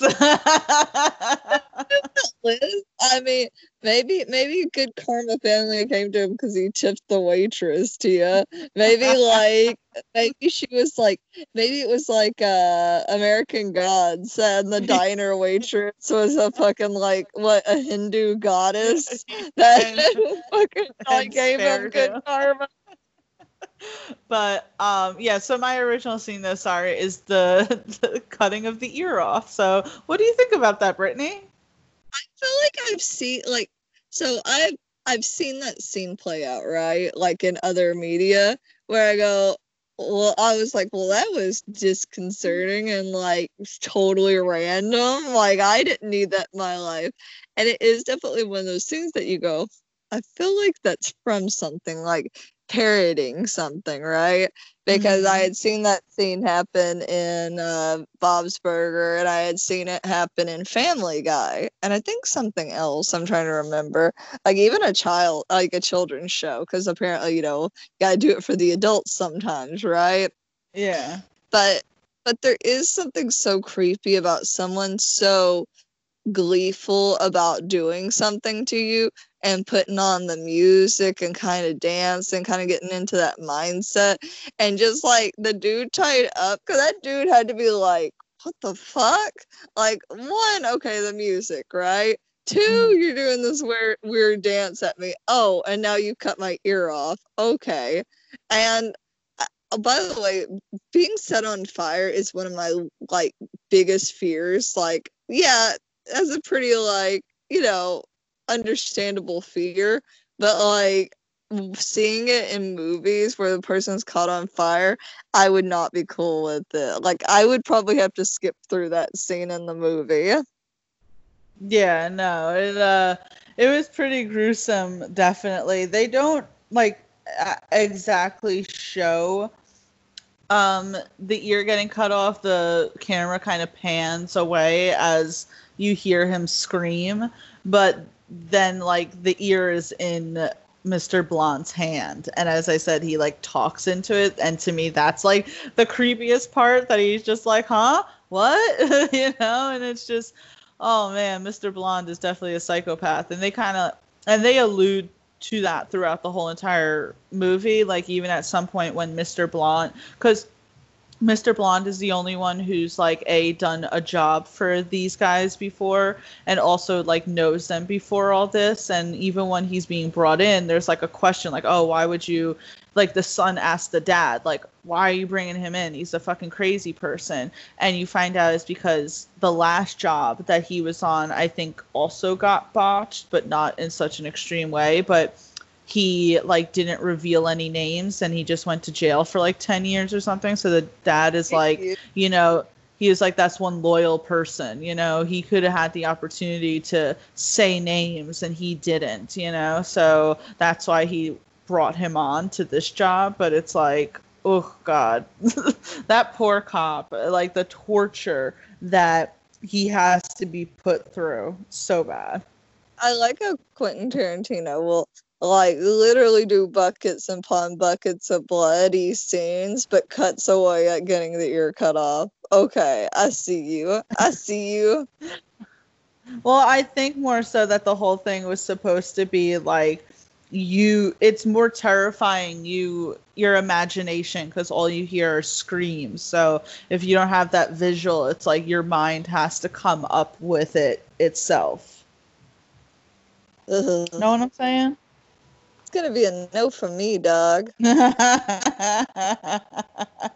yeah, so that is my number 3, and Brittany, I certainly want to know what your number 2 is. I feel I know what it is, and it's a reason why I didn't put it on my list, because I was as soon as you're oh, I'm done with the Schultz, and I was okay, then she has to be using this one scene. If you don't use it, we're gonna have problems. No. Oh, please don't hurt me. I was gonna go with the French scene, the very beginning scene of Inglourious Bastards. That's That actually is not like, what I thought you would use, but okay. oh no! Now I'm curious to know what you thought it was gonna be. I thought it was gonna be the creme scene. Well, that is the scene. Oh no, that's not the scene. Never mind. Different scene. I almost did that one. I'm glad you reminded me. I was trying to figure out, my phone had auto-corrected cream to center, and I was like, what was I put there? What was I gonna put there? And so I erased it, and I didn't remember what I was gonna put. So you've reminded me now. But I'm gonna go with the beginning scene of Inglourious Bastards, because one, that scene has been so like, it's another scene that's been parodied a lot. Parodied? I don't know how to say that correctly. With the scene is, one, you have, you're alluding to the fact that from the beginning, which you kind of get the understanding, well, that there is a French farmer. I think he's a dairy farmer, right? Who he lives a simple life. He doesn't look like he has a wife. I think it's just him and his daughters, right? Right. Lives a simple life, but he's hiding Jewish people, because we know at this point that France has been occupied by Germany, and that their Jews are starting to be hunted.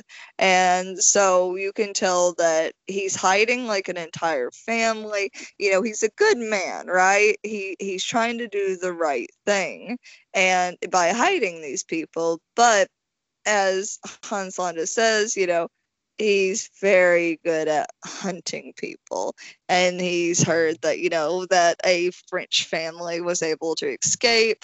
He comes there and everything, and they usher the daughters outside.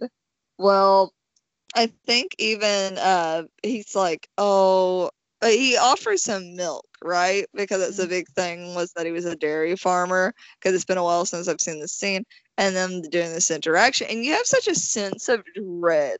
Like, I remember being like, because remember when I originally watched this movie, I thought it was like a halfway comedy, because I had never seen a Quentin Tarantino film.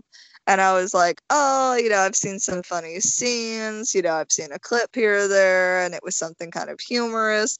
And, the names is Inglourious Bastards. And, you always hear the buongiorno shit, right? Mm-hmm. But that slow, like, when he was like, oh, do you speak English? And he's like, yes. And he's like, basically like wondering if anybody else knows how to speak English, and he's like, no. And so they start speaking English, and just the upsetness that this Frenchman has, because he doesn't want to give up these people, right? You have to think about that inner struggle at the time, but he does have his 3 young daughters. And he's like trying to think, Hans Landa is promising, hey, just give them up, you won't be harmed, your daughters, blah, blah, blah. Well, the scene whenever, like, he tells the man, like, oh, he calls in his daughters, right? Because he's calling in his soldiers so that these people won't be that they won't understand that people are coming in, and they start shooting through the flooring. Well, that's when, you're first introduced to Shoshana, who's the only survivor. And it's so sad, because when she comes out from under her house, she's covered in her family's blood. Like, that is traumatic in its own. But I always am still curious why, it's kind of like that fucked up huntingness from Hans Landa too. Whenever he could have shot Shoshana, I'm still like very much on that. Like, everybody's always like, oh, she was out of his, like, he couldn't. But he was always like, what does he say? He says like a way of saying goodbye, Shoshana. But like, revoir, Shoshana. like, he's so creepy. And he's so creepy in the sense that he's so joyful about what he does. And I think that's what Christoph Waltz brings to a lot of stuff he plays in, is he's always playful, but he can be serious. And he's so good at swapping between, like, you can definitely see why Quentin Tarantino wants him always in his films, because he's in a lot of his shit, isn't he? Like, almost all the time. But He's But to see actually that- only been in 2 of Quentin's movies. I thought he was in way more because I know Quentin Tarantino is obsessed with I almost called him Hans Landa, but obsessed with Christoph Waltz. But you know, that scene, like, I still, like, I know a lot of people were like, oh, she was out of his sight. And I'm like, it was too far. No, because you see him, like, hesitate. I think it's almost like he wanted to let her go just so he could hunt her down again. And to me, that's, like, fucking terrifying. But the setup switching between French and English, right, was, like, terrifying. I was like, ugh. Yeah, he totally could have gotten her. He purposely did that so that to kind of like have that sense of dread, because now she's always going to be running, you know? When I think this is a perfect scene to pick, right? And my thing is that the way this movie started was so beautiful, with Hans Landa coming to this French farmer's farm, you know, and asking him, oh, can I have a glass of milk? You know, you're a dairy farmer. And the fact that, you know, he wanted to switch from French to English. And it's like, I didn't know at first what was going on really until they like panned the camera down underneath the floorboards and you saw the family. Like, oh, he's hiding them. But it's like Hans knew the whole time. And my thing is that there's the little details, right? If you remember, the Frenchman goes, oh, can I smoke my pipe, right? He goes, yeah. The Frenchman takes out his pipe. Then Hans Landa takes out his pipe, which is a much bigger pipe, you know? And I feel like there was supposed to be something there, you know? Like, not like comparing dick sizes. Huh? Did you feel like he was overcompensating? No, see, that's the thing. I didn't think that it was supposed to be like a dick thing, right? I think it was supposed to be more of like, ha, I'm better than you. Like in all senses. Like, I'm the big bad Nazi German and my pipe is even bigger than yours. Like, I felt like it was that almost. And I guess you could say, then yes, then it kind of turns into a dick measuring contest. But I just think it's a little more poetic than that, a lot less crude. But that whole scene was so terrifying. I remember seeing that for the first time. My heart was like going, right? Hans was so in control of that. And he's comparing the Jewish people to rats, right? Like saying, oh, you know, you have nothing, you know, against rats, but they're vermin. So if they come into your home, you know, you're going to want to exterminate them, you know, and all that. And he's like, I'm just an exterminator, you know? And it was just so terrifying, the whole thing. Yeah, and it was so good. Just like all of a sudden you're just like, oh no. And he's like, you know, saying in French, oh, it was so lovely to meet you, hope you have a great day, blah blah blah blah blah. And then all of a sudden all the Nazis just shooting everywhere. And that's so terrifying that, as you said, she was doused in her own family's blood, just trying to run away, and him, au revoir, Shoshana, which makes all of that so much more terrifying in that scene that I thought you were going to do later on with the creme scene where, and we won't go too much into it, but just how she had to stay so stone-faced the whole time. And again, he knew who the fuck she was. He was just playing with her. And he walks order dairy.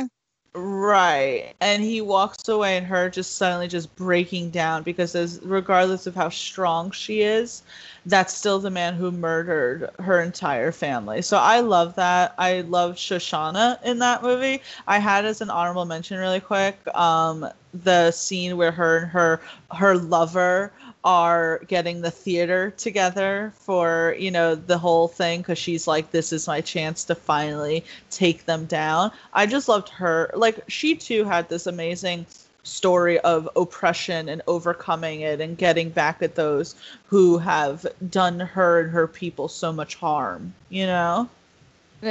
You know, and also what I liked about, really quick, in that other scene too, is like, you can tell that this farmer, he's a hardened man, right? He's like, he's buff, he's sitting there, he's keeping his cool. But the slow tears he has like Yeah. for the family. And I think I read with something once upon a time, and they were like blaming him. They're like, "Oh, why couldn't he do better?" But it's like, what could was he he supposed to do? do? What was he supposed to do? They would have killed him and his Already family. knew. It's like they already knew, and it's like, you know, he had already, like, you could say, like, in a way, it's like, it's hard to say it this way. He had done his part by hiding them, like, you know, he had went, you know, because he's risking his entire family's life even having them and taking care of them, because you have to assume, you know, he has a farm, he's taking care of these families that he cares about, you know. But what could he do at that point? Because Hans Landa already knew. He was just toying with them. He wanted to hear it out of his mouth. Yeah, no, exactly. I mean, to me, as you said, the dread, because he wanted to do such a good thing in hiding that family, but in the end, it, you know, it was what it was. The punishment for someone hiding Jewish people was death. You know, and they wouldn't have just killed him. They would have killed his daughters as well. He had them to think about. It wasn't just a selfish thing. He had to think of his children, you know, and that is the tough thing behind all of this, you know, and it's terrible. It's absolutely terrible. That part of history also, especially. And that's just how it was. And, you know, I'm glad that we're away from that, obviously. But Quentin Tarantino did just such an amazing job with that opening of that movie. It's so freaking good. Another movie that you should watch, and I've been pushing you a lot for it, is Jojo Rabbit. That also tackles the whole, like, Nazi and Jewish thing really perfectly. And I'm also watching and I'm going like a shit ton off topic, but I'm also watching right now Penny Dreadful, City of Angels, which has been shaping up to be a really good show. And there's this and it takes place in the 1930s before World War II broke out, where the Nazis were still considered just like a political party, right? And you have like these Jewish characters in it, like this Jewish cop who's like, I'm not going to let fucking Nazis take over my goddamn city, you know? And it's like, so you have that bit of that in there as well, which is pretty cool. But anyway, Brittany, I love this scene.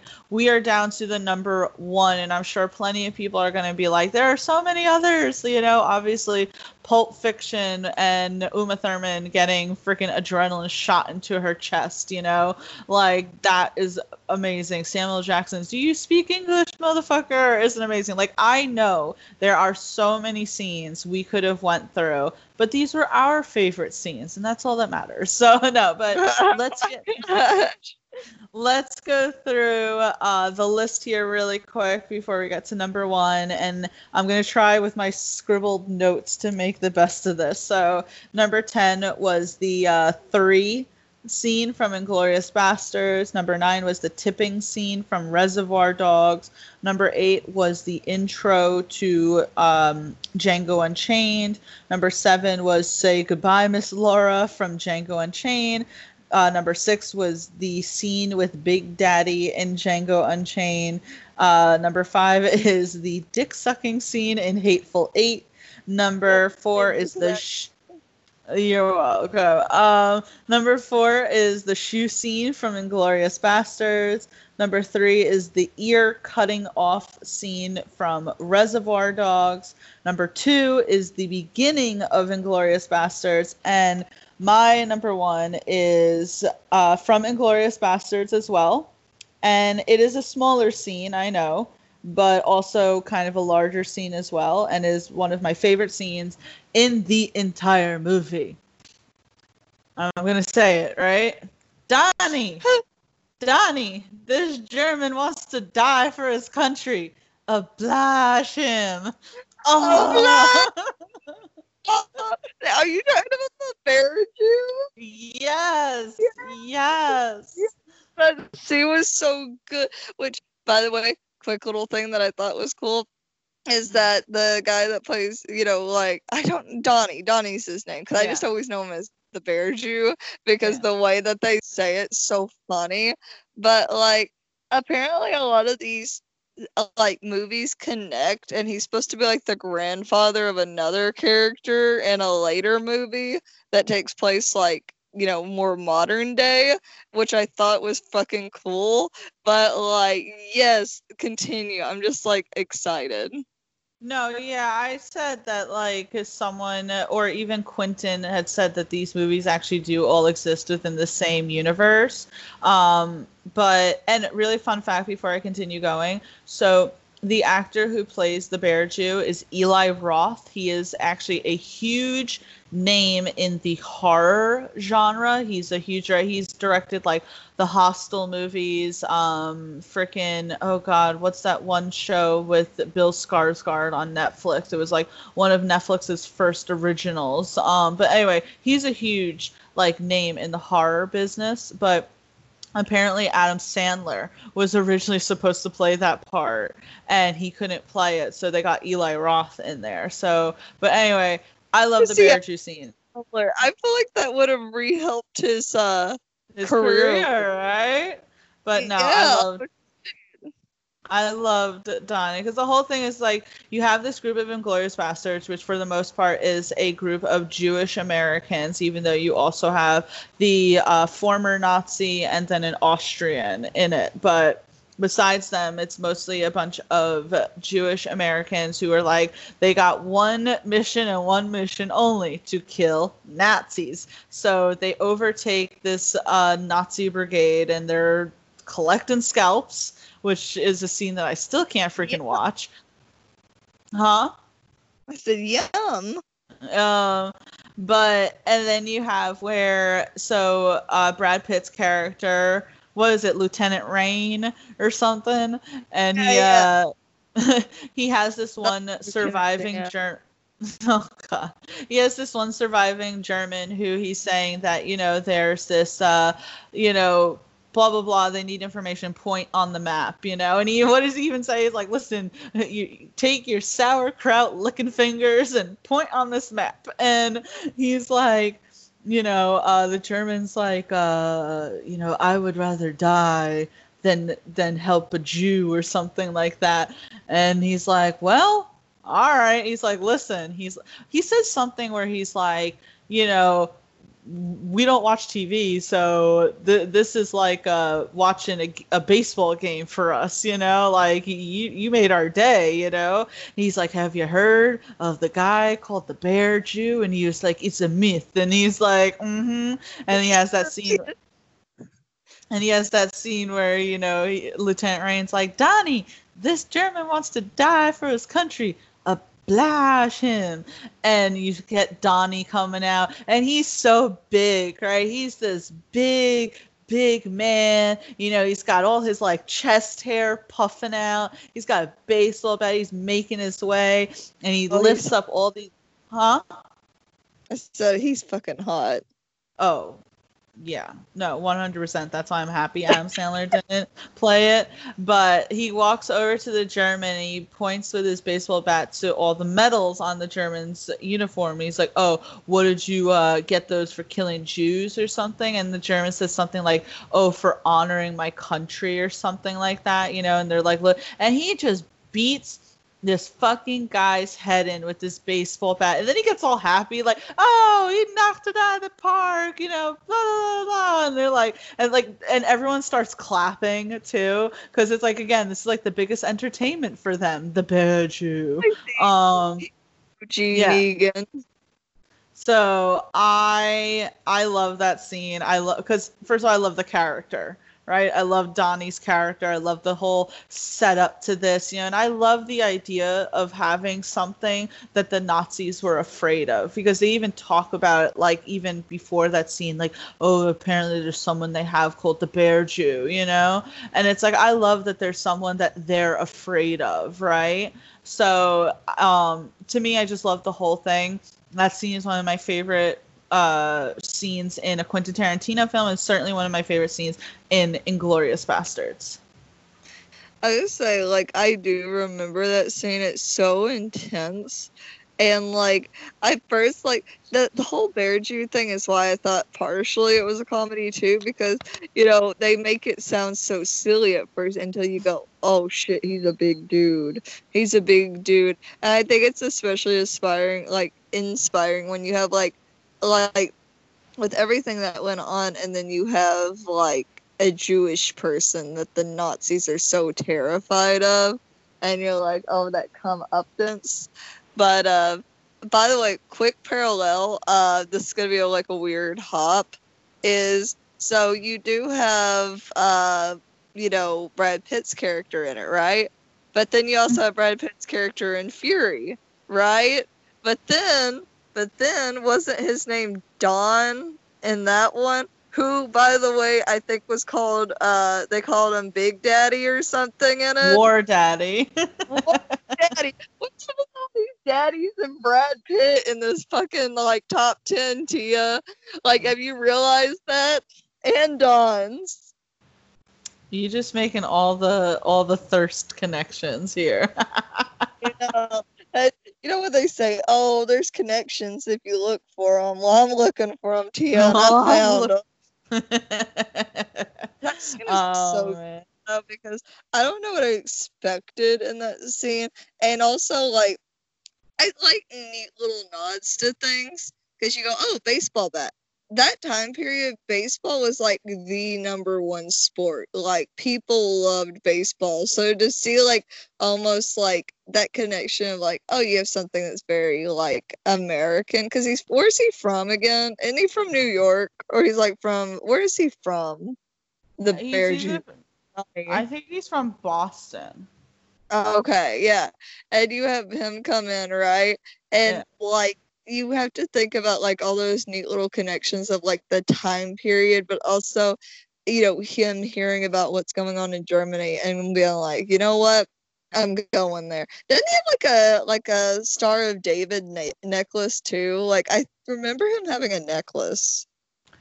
Yeah, he has like I think either the star, which is a very common thing for Jewish people to wear, is the Star of David around their neck. But I think he also had medals. I think he had medals. He probably, what it was like, because the thing about like World War II is like, you had all these normal people suddenly like signing up for the war. He probably was like some kid from the neighborhood who liked baseball, and then suddenly, they hear about the fact that Jewish people are being slaughtered in Europe, and he just decided, well, fuck, I want to start fucking killing a bunch of Nazis. Yeah, well, shit. So he does have the medals, and he has a necklace around his neck that almost looks like it's like a gold tube. Are you looking it up? Yeah, like he has like a regular necklace, right? Like he has the medals, but he also has like a gold little bar. I'll send it to you. I think he's so hot. Look at him. Look at him. Medals. You're right about the medals. I thought it was like a Star of David necklace, but it's like a gold tube-like necklace. Yeah, I see that. I feel like that's probably something, but because I am not a Jewish person, I don't know, but you could probably look it up and there'd be, oh my god, look at that, all that sweaty chest hair. I apologize, people who are listening to this right now, but yeah, so yeah, need a drink of water, you thirsty bitch. a little. So let's really quick, let's go through some honorable mentions. I can't even talk right now. But yeah, so that was my number one. And before I go to you, Brittany, I did have a few honorable mentions that I kind of want to throw out there really quick. So I will say in Once Upon a Time in Hollywood, Leonardo DiCaprio, his character at some point has like a mental breakdown, and that is actually a really good scene. And then also at the end when Brad Pitt smokes a freaking cigarette dipped in LSD and he's tripping and he has to like kill the Manson family. That's a pretty like funny scene. But so I had the naming of the crew in Reservoir Dogs. I had Schultz shooting Leonardo DiCaprio's character in Django and going, I couldn't help myself. Remember when he was like, just shake my hand? And he's like, I won't say Avidase, because Avidase translates into see you later. But because I never want to see you, I will simply say goodbye. And that was like, ugh. And I was like, just shake his fucking hand, Schultz. You even said that you didn't want to die in Chickasaw County, and there you go, you're dying in Chickasaw. I think what gets me at this scene is he was already, you can tell, like, one, from the very beginning, he didn't like slavery, right? Yeah. But you see, like, you know, he was willing to, you know, quote unquote, buy Django to get him to help him, right? He bought his freedom. But you see, like, the way, you know, he's, like, he was willing to buy that one slave, right? That gets ripped apart by the dogs. And right. Django lets it happen because he knows, like, hey, we got to keep up this act, right? And you can tell, like, also, after the Broomhilda scene, like, he's so bothered, and you can tell it's eating him up so much. And it was like, it's like his friendship with Django made it so much harder, to the point of not even wanting to shake that man's hand because it bothered him so badly. Yeah, but and just shake his fucking hand. We could have all been happy. We could all been happy. I mean, like, Leonardo DiCaprio's character is, like, pissed as he was at the reveal. He was still getting a large sum of money, so he was perfectly okay with that. It's like, shake his fucking hand. I know he's this despicable character, but, you know, Schultz was just thinking about that poor man ripped apart by those dogs, you know? And I love how, also Schultz schools Leo. Doesn't he comes up with some book, right? The Three Musketeers. And he says something, and, you know, they have that little exchange, and he goes, the writer of that book was black. You know, like, pretty much, like, saying to him, like, you hate, you know, people who look different than you so badly, but one of your, you know, literary, like, novelists who you like was written by a black person, you know? And I looked it up, and it literally was. And I'm like, this is crazy. So, you know, that scene I, of course, had to, like, put on there. And, of course, Django kissing his, you know, dead head, going, au revoir, you know, my friend. But really quick, I'm sorry. I know I'm, like, going 1,000 miles per minute. But freaking the big reveal in Hateful Eight, the freaking Brad Pitt and his companion speaking Italian.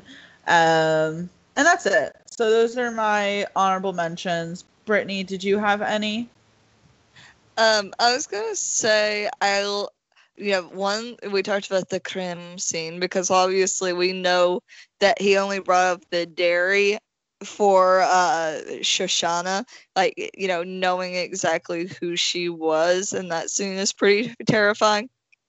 I also like the scene in Django when him and, like, Django and Schultz are making the deal, like, hey, I'll give you your freedom if you'll help me, you know, find the Riddle brothers. But when he shoots the sheriff, right, and the whole, like, town shows up, and you're like, how is he gonna get out of this? And Django's, like, so nervous because he doesn't quite have the confidence he has later on, because he's like, to him, he's just, you know, like, to him, he probably still feels like a slave at this point, and, you know, whether or not it was being allowed in the bar or not. And the guys, it's also like, remember, the sheriff, not the marshal. And like that whole scene, it cracks me up. Gonna say, I'm trying to remember any other scenes, because obviously I love them, like, trying to speak Italian and all that fun stuff. But also, like, I'm trying to remember what else. Oh, I can't. Probably if I sat here, I could think, but right now, that's all I got for you, Tia. I used all my brain juices on you. No, it's all right. I understand. I mean, obviously, Scoot McNairy's 2-second, cameo in Once Upon a Time in Hollywood definitely takes some precedent there. Right. But I think that we did a great job going through all of our favorite scenes from Quentin Tarantino films. Again, as I said, I am sure that some people are going to put others in there. You know, Pulp Fiction had a plethora of amazing scenes in it. So did all the Kill Bills, Jackie Brown, Death Proof. Like, I get that. Quentin has had a lot of great freaking movies, and it is hard to tie down everything in simply a top 10. But we did what we like the most, and that's all that freaking matters here. So, Brittany, before we sign off, let everyone know what we can expect from you, what you're doing, and all that good stuff. I was going to say, you can always find me at Twitch. On Twitch, whichever way you say it, at Itty Bitty Brit. We are nearing 1,000 followers. We've been having fun playing a lot of, we were playing Star Wars. That's what's got me on such a Star Wars kick. It was Star Wars, The Fallen Order. It was amazing. The ending reveal really had me spinning there. I'm trying to think what else. You can find me at Itty Bitty Brit 0 on Twitter. And yeah, we've just been having a good time. I've been quarantined in the house till Monday. I only had the flu. Everything else came back negative. But I haven't been able to leave the house. So I'm kind of going crazy. So I've just been streaming every day. But yeah, that's where you can find me. Brittany's been going crazy after a week of being indoors. Us in New York have been indoors since frickin' March. So, hello. But yes. You gotta think, I haven't been trapped in the house yet. I'm feeling what you felt the first week. Now you're owning it, Tia. You're just owning it.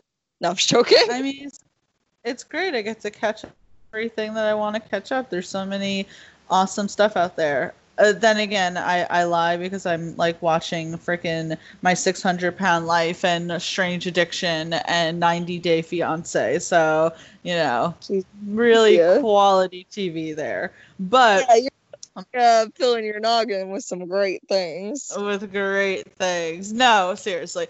But everyone, please make sure that you check us out at geekvibesnation.com. We are on Twitter, Instagram, Facebook, Vero, YouTube, all that good stuff. And I will be coming out with reviews later today for both Penny Dreadful, City of Angels. I know this much is true because Mark Ruffalo is killing it in that show. And I also have a review for Defending Jacob, which Chris Evans is killing it in that frickin' show. But those are some of the things that you should be expecting. I also have recent interviews with Carrie Burnins and Jesse LaFleur from Fox's Ultimate Tag. And soon I hope Kanan will be posting my interview with Supernatural's Richard Speight Jr. because that was a really fantastic interview. So thank you everyone for taking the time to listen to our top 10. Please let us know what your top 10 moments from Quentin Tarantino films are and what we should probably do next week. So, Brittany, thank you, and I hope everyone has a great weekend. Oh, and happy Memorial Day. I forgot it was Memorial Day. Happy Memorial Day. Yep. All righty, guys.